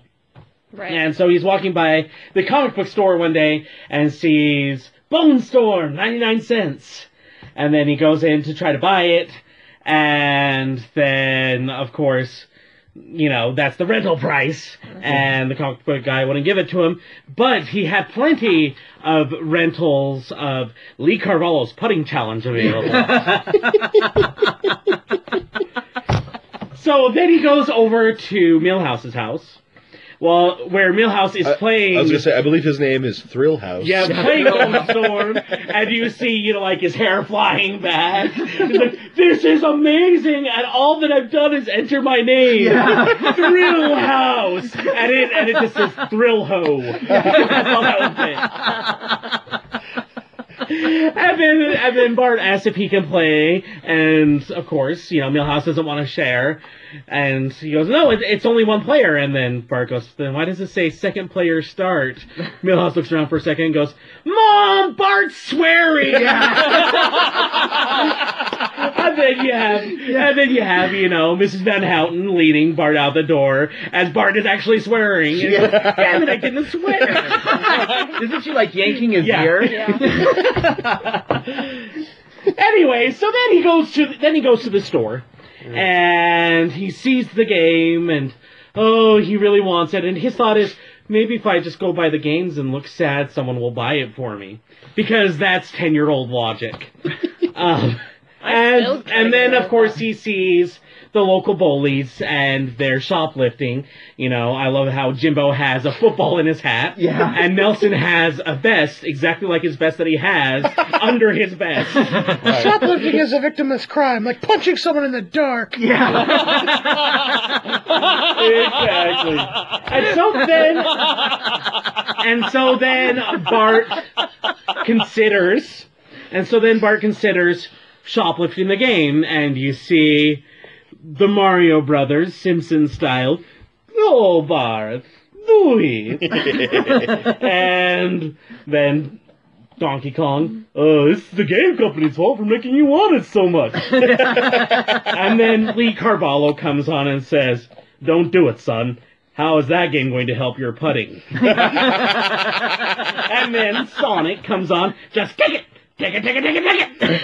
That's actually not far from how those commercials were. Right, pretty Actually, much. I think I still have the theme song stuck in my head from 91. Yeah. Uh-huh. Yeah. And so, of course, Bart takes it. Now, before I go on to the rest of the episode, I do have to bring up some of the games that it shows in that cabinet. Okay. So we have Swim Meet, Canasta Master, Operation Rescue, A Streetcar Named Death, I would watch that play. and my personal favorite game of all of them, Save Hitler's Brain. That's funny. Anyway, so of course, you know, he gets caught and he gets taken into the security office, and, you know, the very gruff security guard shows him a tape that's Troy McClure. And, of course, every time that you see Troy McClure, you have to have some amazing things that he's been in. So you may remember him in such programs like Designated Drivers, The Life-Saving Nerds, and Phony Tornado Alarms Reduce Readiness. And then he goes back to ancient times where he talks about how in shoplifting, thieves would actually pick up the sides of a shop to reach the sweet olives within. Oh, Shakazaramesh, will you ever learn? And so then, then the security officer calls Bart's parents, and you hear his conversation going, yeah, Bart was caught shoplifting today. Yeah. Well, try to have a Merry Christmas. Turns out it was the answering machine. What did Bart do now? So then you have Bart, of course, trying to get home to take the answering machine tape out, and you have him riding his bike. Let me see, where is it? Gotta change that answering machine tape. Dear God, gotta change that tape. And then you see Homer driving by. Gotta change Maggie. Dear God, gotta change Man, I'm gonna watch. Like, we're watching it right now. I need to go home and watch it right now. And so then Homer goes and he notices that there's a message on the answering machine. So he goes and he hits play and it goes, "Hello, Mata. Hello, Fada. Here I am in Camp Granada." And it goes, "Marge, is Lisa at Camp Granada?" So Bart obviously made the switch. Hey, we didn't have a message on our answering machine when we left. How very odd. Oh, it's so great. And so, of course, Bart is, feeling this guilt for trying to steal this game.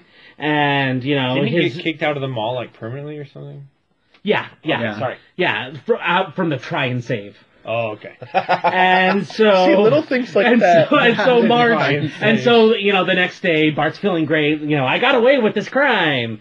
And my parents don't even know about it. And then Marge goes, "I think that we need to go and get our pictures taken at the try and save." Yeah. And then you see steam coming out of Bart's ears. Woo!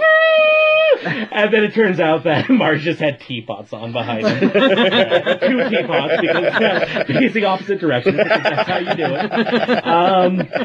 And then Bart thinks about life in Juvie, and everyone's going and getting their Christmas presents, and cool, a book of carpet samples. And then Bart, a soiled wig. And then you have the guy who's giving away the gifts. Merry Christmas. Anyway, and then so of course he gets caught, and his parents find out what happened, and then Homer gives him a talking to when they get home. "Haven't you learned anything from that guy in church? Captain what's his name?" and then my personal favorite line of his right there. Why do you think I took in all of these Police Academy movies? For fun? Well, I didn't hear anyone laughing, did you? Except for that guy who makes sound the effects. noises. Where was it? Oh yeah, stay out of my booze. And so Marge comes to the decision that, Bart's growing up and he needs to learn how to fend for himself a little bit. And so the next day they're having hot cocoa, and she didn't put a marshmallow in Bart's cup, and so Bart grabs the marshmallow and he puts it in, and then the marshmallow just sucks up all the hot cocoa and turns into just this big cup-sized thing that he takes out and he slices off the marshmallow. Fork then! Then he goes back over to Milhouse's house, and he notices Bone Storm's just sitting there. He's like, why aren't you playing Bone Storm? And Milhouse goes, yeah, I got bored with that. What I'm really into is this cup and ball now. See, watch. Oh, there it is. Almost got it. And then Bart tries to go for it. And then Bart tries to actually go for it. And then, they fight over it for a little bit. And then, of course, Milhouse yells, Mom, Bart's smoking! And then we have another little scene of, Bart being taken out by the ear, and then he convinces Milhouse's mom to let him spend time with her, and then, after some boring stuff, he just looks at her and goes, in a very poignant moment, "Tell me I'm good." Yeah. So many feels, And then he goes back home, and his family is making a snowman family, and they didn't make one for Bart, and there wasn't any snow left. He left a bunch so there's he still had some to, snow under the car for you. Yeah, No. so he had to use the snow from under the car, the dirty snow. And, it's just a very sad moment, and, Marge is upset, and Bart's upset, and so Bart goes, there's only one thing I can do, and you see him go back to the trying safe, and it turns out that he got his mom a picture of him, because he wasn't able to be in the family picture, and it was a very, just this amazingly sweet so moment touching. that you don't really get in modern Simpsons, like Right. you do, No. like you Doesn't do in try this to be classic Family episodes. Guy. Yeah. Exactly. Ugh. And then you end the episode with, "I asked the clerk which game every boy wants." And she got him Lee Carvalho's button. And he's like, both are? Yeah. And then he goes, the "Thanks." closer over the end credits is him playing Lee Carvalho's putting challenge, and it's, "You have chosen a 3-wood. Might I suggest a putter? Choose your power level. I suggest feather touch. You have entered power drive." And he hits the ball into the parking lot. Anyway, oh man, that episode is so full of feels, and I know that I Yeah. pretty much just gave absolutely everything that happens in that episode, but it is amazing. It's and great. really, if you want to see why The Simpsons is one of the greatest shows of all time, that is a great place to start. The very first Simpsons episode ever was the Simpsons Christmas special. And even that had some great stuff in it. On like the Tracy Ullman show, like that. No. Well, the first full length Okay. episode, but one of my Where they favorite, got Santa's little helper. Yeah. One of my favorite parts in is Homer's trying to become a mall Santa, and everybody's in and they're like, "Ho ho ho, ho ho ho," and then Homer asks, he goes, "When do we get paid for this?" And they go, "Not a dime till Christmas Eve," and then everybody's like, "Ho ho ho, ho ho ho." And then Bart yanks his beard off, like when he sits on his Right. lap, and he's like, "Homer!" So anyway, and then he takes his $200 to the dog track and loses it, but Santa's little helper's getting kicked out of dog racing, and they take Santa's little helper home. Anyway, So that's enough sweet. Simpsons. Anyway. Okay, Curtis. Okay, so my last one is going to be about, or this one is going to be about weird family traditions. So every year on Thanksgiving, one of the things that my family does, everybody else watches like the parade and then goes and eats. We don't go to eat anywhere until the dog show is over. We watch the dog show like people watch the Super Bowl. We're sitting there with our tally cards of which one's best in the toy breed, you know what I mean? Because we have poodles, and so we're those kind of dog people, and so we actually enjoy it. And so for Christmas, it's another one. Every year on Christmas since 1979, there's been a broadcast on ESPN or on a sports network. This year, I think it's actually on Travel, funny enough, of the World's Strongest Man competition. Nice. And because we're talking about things we like about Christmas and like things around Christmas, nothing is better than watching men pick up cars, get all sweaty, and some... Because it's always done, it's always like the competition is always done in like June or July somewhere. And And it just airs on Christmas. And it just airs on Christmas. So we already know who's going to win. It's Brian Right. Shaw. Go USA. Probably one of the strongest men ever. He's 6'8", 400 and something pounds. Jesus. These guys are huge. They're giants among giants. And yeah, so weird family traditions. Funny enough, that's one of them, and I enjoy it. So you like every watching year. big sweaty men on Christmas? Yes. It's better than the ABC Family Christmas special. It's true. Yes. Amen. It's Oh, it's God. actually, and now this crap that's going on every Christmas for these musicals. This year it was The Wiz. Last year it Yeah. was Sound of Music. It's like just crap. But I've actually heard that The Wiz was the best one that they've done so far. really, Mhm. I didn't want to watch it. Heard about it. I like the Wiz. But yeah, so I do that's too. weird Zone family down traditions. below. I think that one's probably one of the weirdest. Definitely. And I love it every year. I talk about one of my family traditions that involves my dad fainting, but we'd be here for another half an hour. So I'll have to tell you guys about it later. I love that story. I love that story because now when I read that, it's like it makes me laugh because I hear your version of the story. Oh man. Anyway, Emily. I wanted to talk about the movie A Wish for Wings That Work. Have any of you guys seen that? I read the book.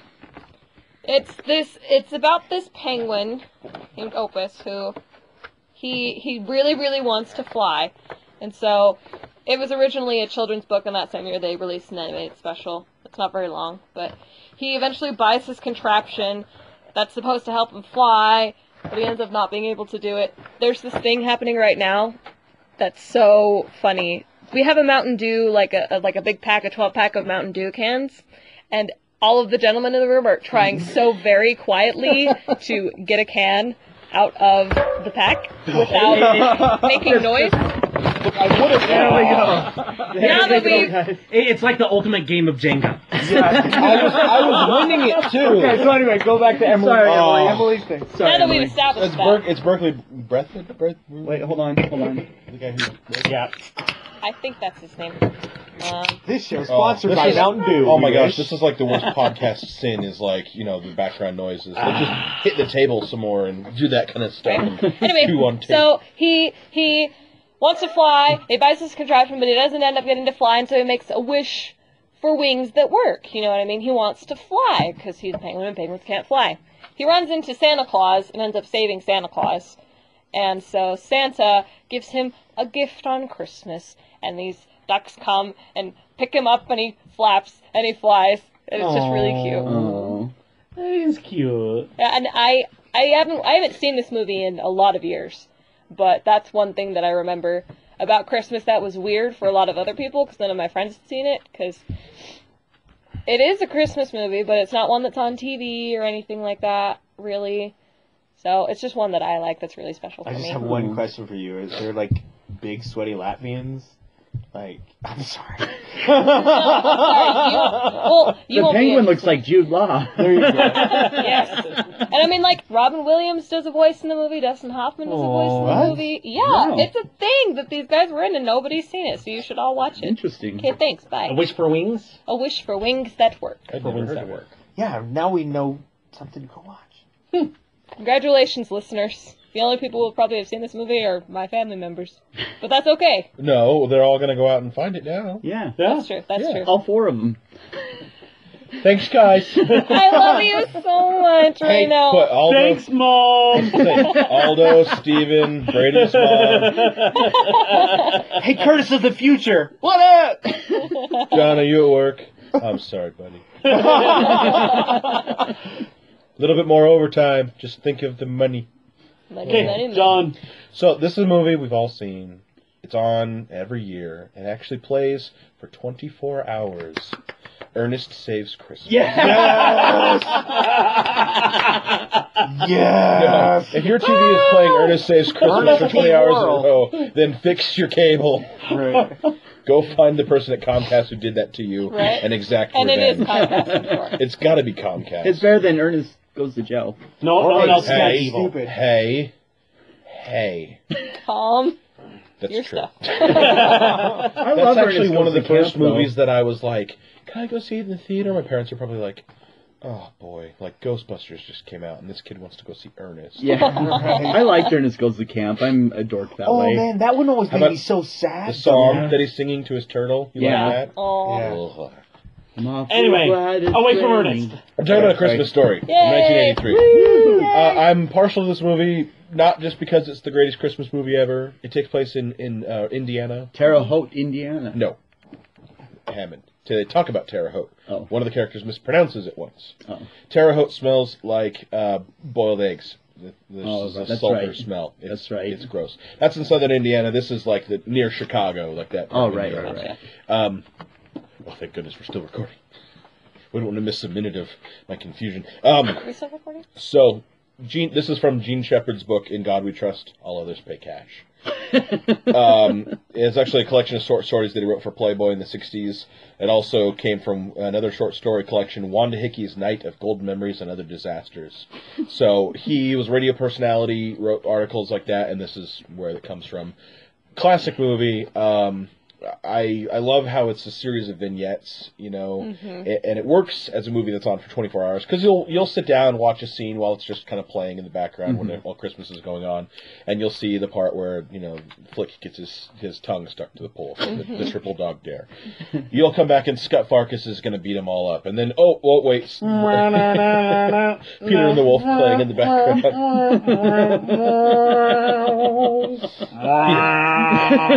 Yellow eyes. So help me, he had yellow eyes. I just love that movie. Just Ralphie, he's also in another classic Christmas movie. I don't know if we're going to get to it later, but Peter Billingsley plays an elf in Elf. Yes. What's that? Okay. Yes. Yeah. I thought you were going to go. This is a pointer finger of understanding. Okay. Yeah. Yes. Which that blew my mind when I was like, oh, it's the same. Oh my gosh. It's really cool. He's the one who's checking on how many Etch-a-Sketches that Will Ferrell made. Uh-huh. So, oh man, that is such a wonderful movie. It is. It's and I guess it's 12 years old now, but as soon as it came out, it was like, yes, this is a movie that I will watch every year on Christmas. This is a classic. Yeah. This is the movie that will make my family like Will Ferrell. Yeah, which is weird. Yeah, and it tied in. I love how it tied in the Rudolph the Red-Nosed Reindeer claymation stuff. Yes. The Puffin and the Arctic Puffin and bye buddy. Hope you find your dad. Thanks, Mr. Narwhal. Random. Anyway, so Christmas Story is wonderful. It's hilarious. Ralphie wants a Red Ryder BB gun and is going to do his best to get it, and everyone is against him. And the old man, who is, kind of the rough character and fights for... My father worked in profanities the other way. Other artists worked in oilless and clay. His true medium. And then he goes, my father is weaving a tapestry of profanity that's somewhere in space hanging above Lake Michigan. That's my favorite line. Some men are Baptists, some are Catholics. My father was an Oldsmobile man. Now I heard that word 12 times a day. My father's one of the most feared furnace fighters in all of northern Indiana. I love how he's like, oh, it's a clinker, and he runs down the stairs, and you hear him walk, and then boom, he just falls. He's like, dang skates! And everything, and the leg lamp, which I'm really sad because I had a plug-in nightlight that broke. It was a leg lamp, and the lamp separated from the leg part, so I have a leg somewhere, and I have this little light bulb with a weird shade on it. Yes, statue. Only one thing could tear us away from the glow of electric sex in the window. Little Orphan Annie. The whole neighborhood was turned on. Just a hilarious movie. I don't know, it doesn't get old for me. No, it doesn't get old and for me. And it's one of those where, if you got to watch it a million times at Christmas, and it's not really Christmas until, that's one of the movies that you watch. So. Oh, definitely. I don't know what else there is to say about it. It's great. Yeah. So, my last one is one we watch all the time at Christmas. National Lampoon's Christmas Vacation. Oh! If that cat had 9 lives, he just spent them all right there. So what happens... It had to happen. So what happens is their cat drags some Christmas lights underneath the couch and starts chewing them, and all of a sudden... You hear this, wow, and this big flame just shoots out. That's the funniest part of the movie, and the whole movie, and oh my god! So, and I love when he greases the sled or greases the little saucer, and he goes Hold on, I love what Eddie says right there, and I was gonna look it up because he's just bingo. Yeah. Because they're trying to set the world record. And it references one of the earlier stuff. We're going to have the happiest Christmas since Bing Crosby danced with Daddy Bleepin' K. Don't go putting none of that stuff on my sled, Clark. You know that metal piece in my head? I had to have it replaced because every time Catherine revved up the microwave, I'd piss my pants and forget who I was for half an hour. So over at the VA, I had to replace it with plastic. It ain't as strong, so I don't know if I should go sailing down no hill with nothing but the ground, between the ground and my brains, but a piece of government plastic. You think it really matters, Eddie? It's well, over here, but it messed up the part in my hair. Yeah. Two of my favorite lines in that, so I'll edit them, is Clark's like, what's that? So Chevy Chase, he's like, what's that smell? and they start playing Rudolph the Red-Nosed Reindeer on a tuba, and they open up the door, and Cousin Eddie's emptying out his RV's septic tank into the sewer, and he's like, the crapper was full! And, like, all the neighbors are just like, ugh. That's right. And then my other favorite part is when his niece comes in and talks to him, and he's talking about Santa Claus, and she's like, he never gave us anything but crap and bricks. And he goes, you know, you really shouldn't say that word. And she goes, sorry, crap and rocks. But Get the shaft. yeah, and then Cousin Eddie's like, he's like, that there's an RV, because he's showing it to Clark, and he's like, but don't go getting your heart set on it, we're taking it with us when we leave here next month. He chokes on his eggnog. He's like, you notice what kind of cup he's drinking the eggnog? yeah, the Wally World, Oh, yeah, that's moose, right. yeah. Sorry, folks. Moose out front should have told you. No, I love that. I think it'd be best if everyone went home before things get worse. Worse? How can things get any worse? Take a look around here, Helen. Or Ellen. We're on the threshold of hell. Like, he does that. I love when he's like, Oh, man. fix the fuel post. The fuel post. He just like chainsaws it on. Oh god, just like everything. Oh, and then like he's like hitting on the lady at the store. And Can I say the line? Can you, Russ? Yeah. Have you ever Oh, had nasty. had a movie that you watch? It was so funny you literally had to leave the room because you couldn't breathe. Yeah. That happened yeah. to me twice in that movie, and I don't know if it's ever happened twice in a movie in any other movie. Really? That's funny. Oh my Oh, gosh. man. Oh, I think probably the first time I saw Austin Powers. Oh, man. You know, That's before they pretty good. remade the movie 2 more times. Yeah. Couldn't breathe. Because I love James Bond and, Mhm. you know, Mike Myers, you know. It Well, just, yeah. Oh, my God. that Yeah. just National Lampoons is so well timed. Yeah. Even What Vegas are the two? Vacation. What are Yeah. the 2 moments in that in Christmas Vacation? Do you remember? Oh, so one of them was in fact the cat part. Yeah. I freaking love it every time. I laughed Just so like quick hard. And then another one of the moments, I don't remember what the other moment was, but I think it might have been the crap and bricks, crap and rocks. It could have been that. I think it was like, yeah, I don't remember, but oh man, when that cat started running around the room, blowing up, and you know, I read, and he's just the flame and Yeah. I died. man. I always laugh Why is when the floor wet, Todd? No, Marco. I love it when they're getting around the table to eat, and they go, Aunt Bethany, would you say grace? She goes, Grace? Grace died 30 years ago. Oh, the blessing. And then like when blessing. And then and then like when they're coming, when Aunt Bethany's coming, like Clark's helping her walk up, and she's like, is Rusty still in the Navy? And he's like 12 years old. Oh, man. That's I think that my favorite line of that show is when they're talking about the Jam of the Month Club, and of course, now that's the gift that keeps on giving, Clark. I just feel bad that he doesn't get his boat, right? Does he get his boat? I It's don't a remember. pool. The pool! Yeah, remember Wow. because Cousin Eddie goes and kidnaps his boss and brings him in a big Christmas boat. He was Yeah. a big beast of a man wearing a blue leisure suit. Oh god, just there's so many moments in that movie. such a I great love it when movie. he gets locked in the attic and everybody else goes Christmas shopping. He finds the old movies and he's watching them, and somebody opens the door and he like falls out. So good. Oh, just So that many good whole parts movie. of that movie, yeah. And then like when he's imagining the swimming pool with the hot girl. Oh, just thinking about Santa Claus. Yeah. That's right before the crap and bricks Yeah. part. So Classic. And a young Johnny Galecki. yeah, And, It's weird, and a funny Chevy Chase. yep. right? Oh. That's Now let's talk about a not so funny Chevy Chase. Wah, wah. No, he's He's okay. Yeah, he's okay. As we talk about probably my third favorite episode of Community, which is saying a lot because Community is one of my all-time favorite shows. He literally has, like, sometimes he'll go on and on about Oh, I community. Yeah. love Community. like right about now. So this is an episode from season 3 called Regional Holiday Music. So freaking funny. Oh my gosh.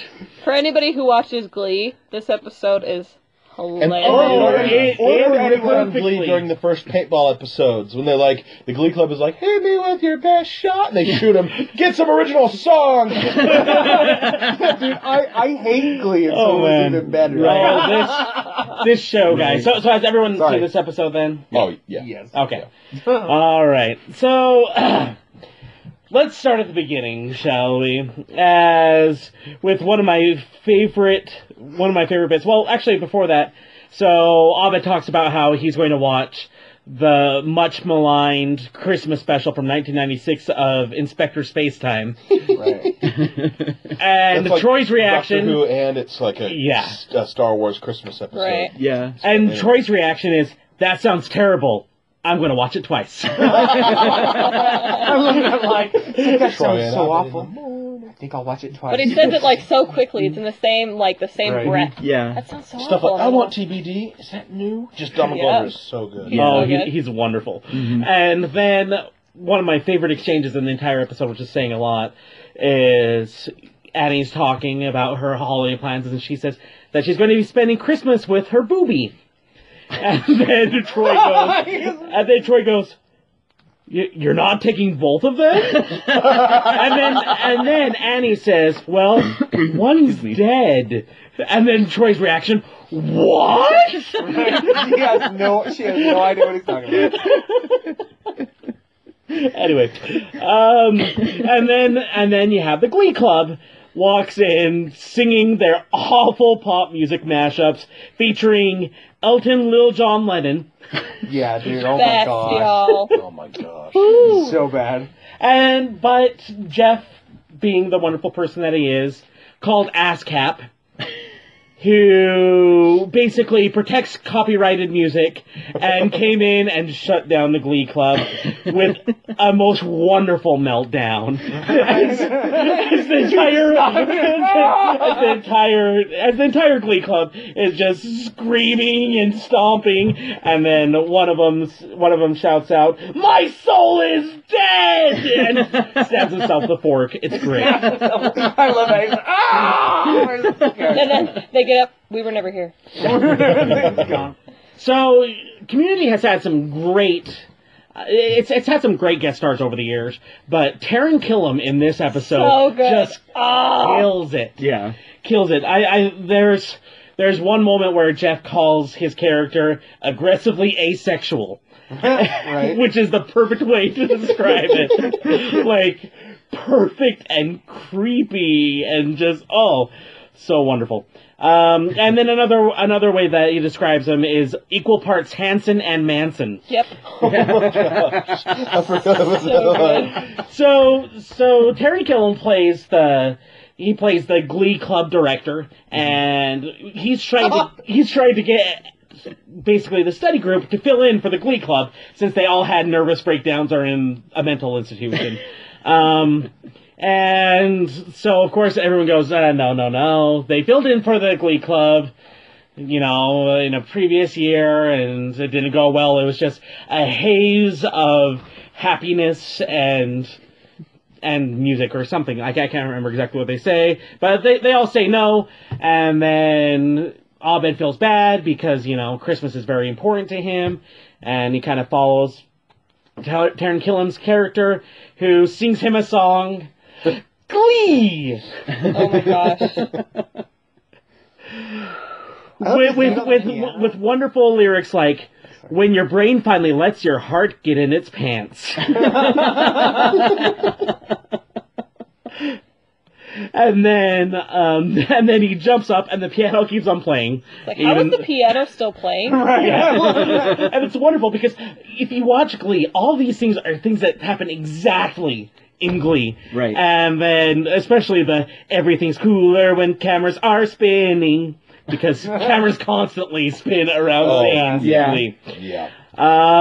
Wouldn't say constant. And basically, from this point on, you kind of have a pod people type of feel to the show where everyone is slowly getting taken over by the Glee Club in different ways.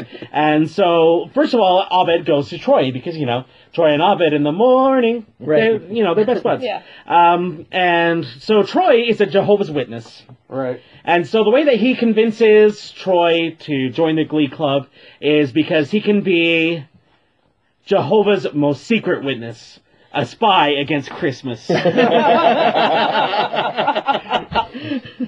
With a wonderful rap filled with hoes in a pillow fort. Because they're Troy and Abed. Right. and it's wonderful.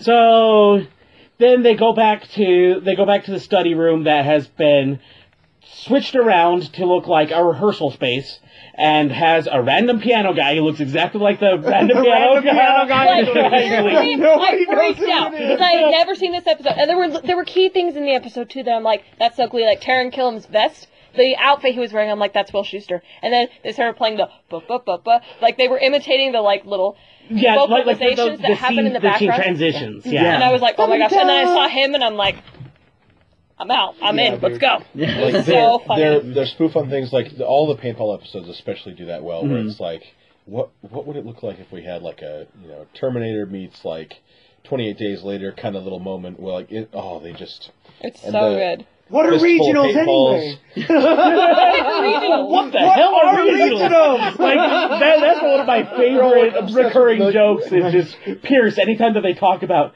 and we got to get to regionals, and Pierce, what the hell are regionals? Every time, it's wonderful. Because I love nobody it. knows what regionals are in Glee either, and I love how it's like, no, this isn't regionals. This is semi-quarter regionals, and then we have to go to solo regional, and then sectional regional, and then pre-regional regional. I don't remember the line. So right here in the episode, Troy has a great line where he goes, "Who hates Glee? Glee literally means Glee."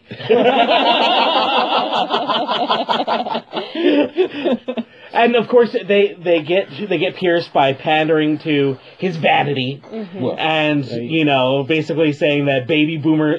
They sing a song called "Baby Boomer Santa," which is wonderful because they have random people just helping them with costume changes in the middle of the song that you don't know who these people are. They're just randomly there, like Of course. throwing guitars on them and all I this do like different that stuff. background characters on Community get like bigger parts later on. Oh, yeah. Right. Oh yeah.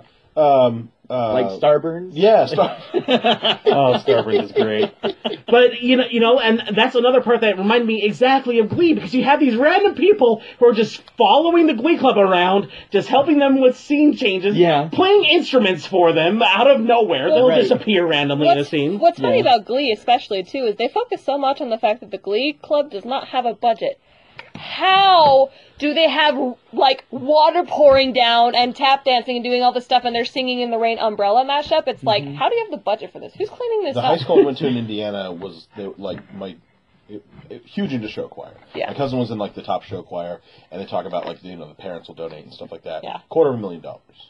Wow. Like their Christmas show. It's That's ridiculous. great. It's a great show every year. Right. But it's like, holy. Well, it's just funny that the Glee Club, who says they have no money, can do stuff like that. It's like, Yeah. I don't think this is real life. And there's so many people that join in. You're like, I thought these guys were like the outcasts, and One of my other favorite lines from this movie, though, is, "Where are the lyrics? They're in your heart." I'll get to that. Because people just, I'm sorry, Brady, I might get have, there, I'll get get there, there. I'll get there. So the next song is my favorite song in the entire episode, and it's Sexy Christmas Annie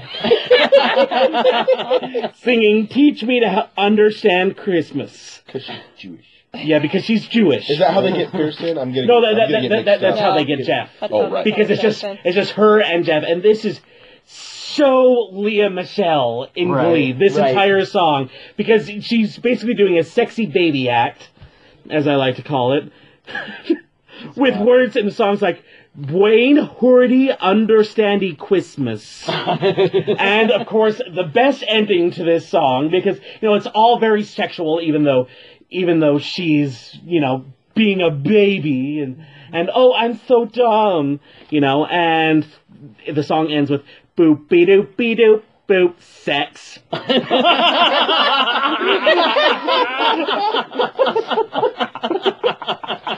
oh my gosh. So good. So wonderful. So the next person that they go after is Shirley, which they get her with a child gospel choir. Yeah. Singing, "It feels like a very special birthday, but whose name should be written on the cake?" And of course, that gets Shirley to go, let's see, "I've got to tell the babies!" And she gets up, "Jesus Christ! I love the. I'm sorry. So like, go another Happy birthday, Jesus! Cut the cake now, cut the cake, my Lord." Oh, She's also got an great. awesome I love the one where Jeff voice. gets into a fight around Christmas, and she's like, "You're ruining this day, December 12th." So it's like before the holiday break, but he gets into a fight with Anthony Michael Hall. Sorry, that's a different Christmas That's episode. okay. So then we get to the actual event. We get to the Christmas recital, and they talk about how this is the next step to regionals. And Pierce goes, "I thought this was regionals. Right. Don't let my confusion undercut their importance." And Britta is playing the mute tree, and there's this whole subplot of, you know, Taran Killam's character hates Britta. Like, he does not want Britta to have any part in this actual performance. And so he casts her as the mute tree. And then Abed sees what's going on and basically says, well, first Taran Killam comes up to him and goes, you know, he goes into the whole, no, we have regionals, and then sectionals, and then semis, then semi-regionals, then regional semis, then national lower zone semis. That's what Glee feels like. That is exactly what Glee feels like. And so Abed, you know, is thinking, well, I just thought that this was just for Christmas, so he has to find a way to break it. So Abed is the star of the recital, so he decides to give his part to Britta. And then Britta goes, but I don't know the lyrics. And then Abed goes, they're in your heart. And then Britta goes, right, Dodoy. That's one of my favorite repeated lines on the shows. Dodoy. Oh. That's great. And so then Britta goes out, and then the dean has one of my favorite lines as she starts singing just so awkwardly, "Christmas time," and the whole audience kind of groans. Oh. And then you see the dean looking at the program, and he goes, "Oh, Britta's in this." And then the lyrics, so great. The lyrics to Britta's song, Oh boy, are, "I got a Christmas time for me. I got a Christmas time for a tree. Me so Christmas, me so merry." and then Taran Killam gets up on stage. "No, stop, you're ruining things." And then the audience is like, let her sing. And then the dean gets up and says, my absolute favorite line in this episode, "Why don't we let Britta sing her awkward song?" And it turns out that Taran Killam's character killed the original Glee Club, and then runs out of the room, and then the dean has the line, "And to think I trusted him enough to pilot that magic carpet in that dream last night."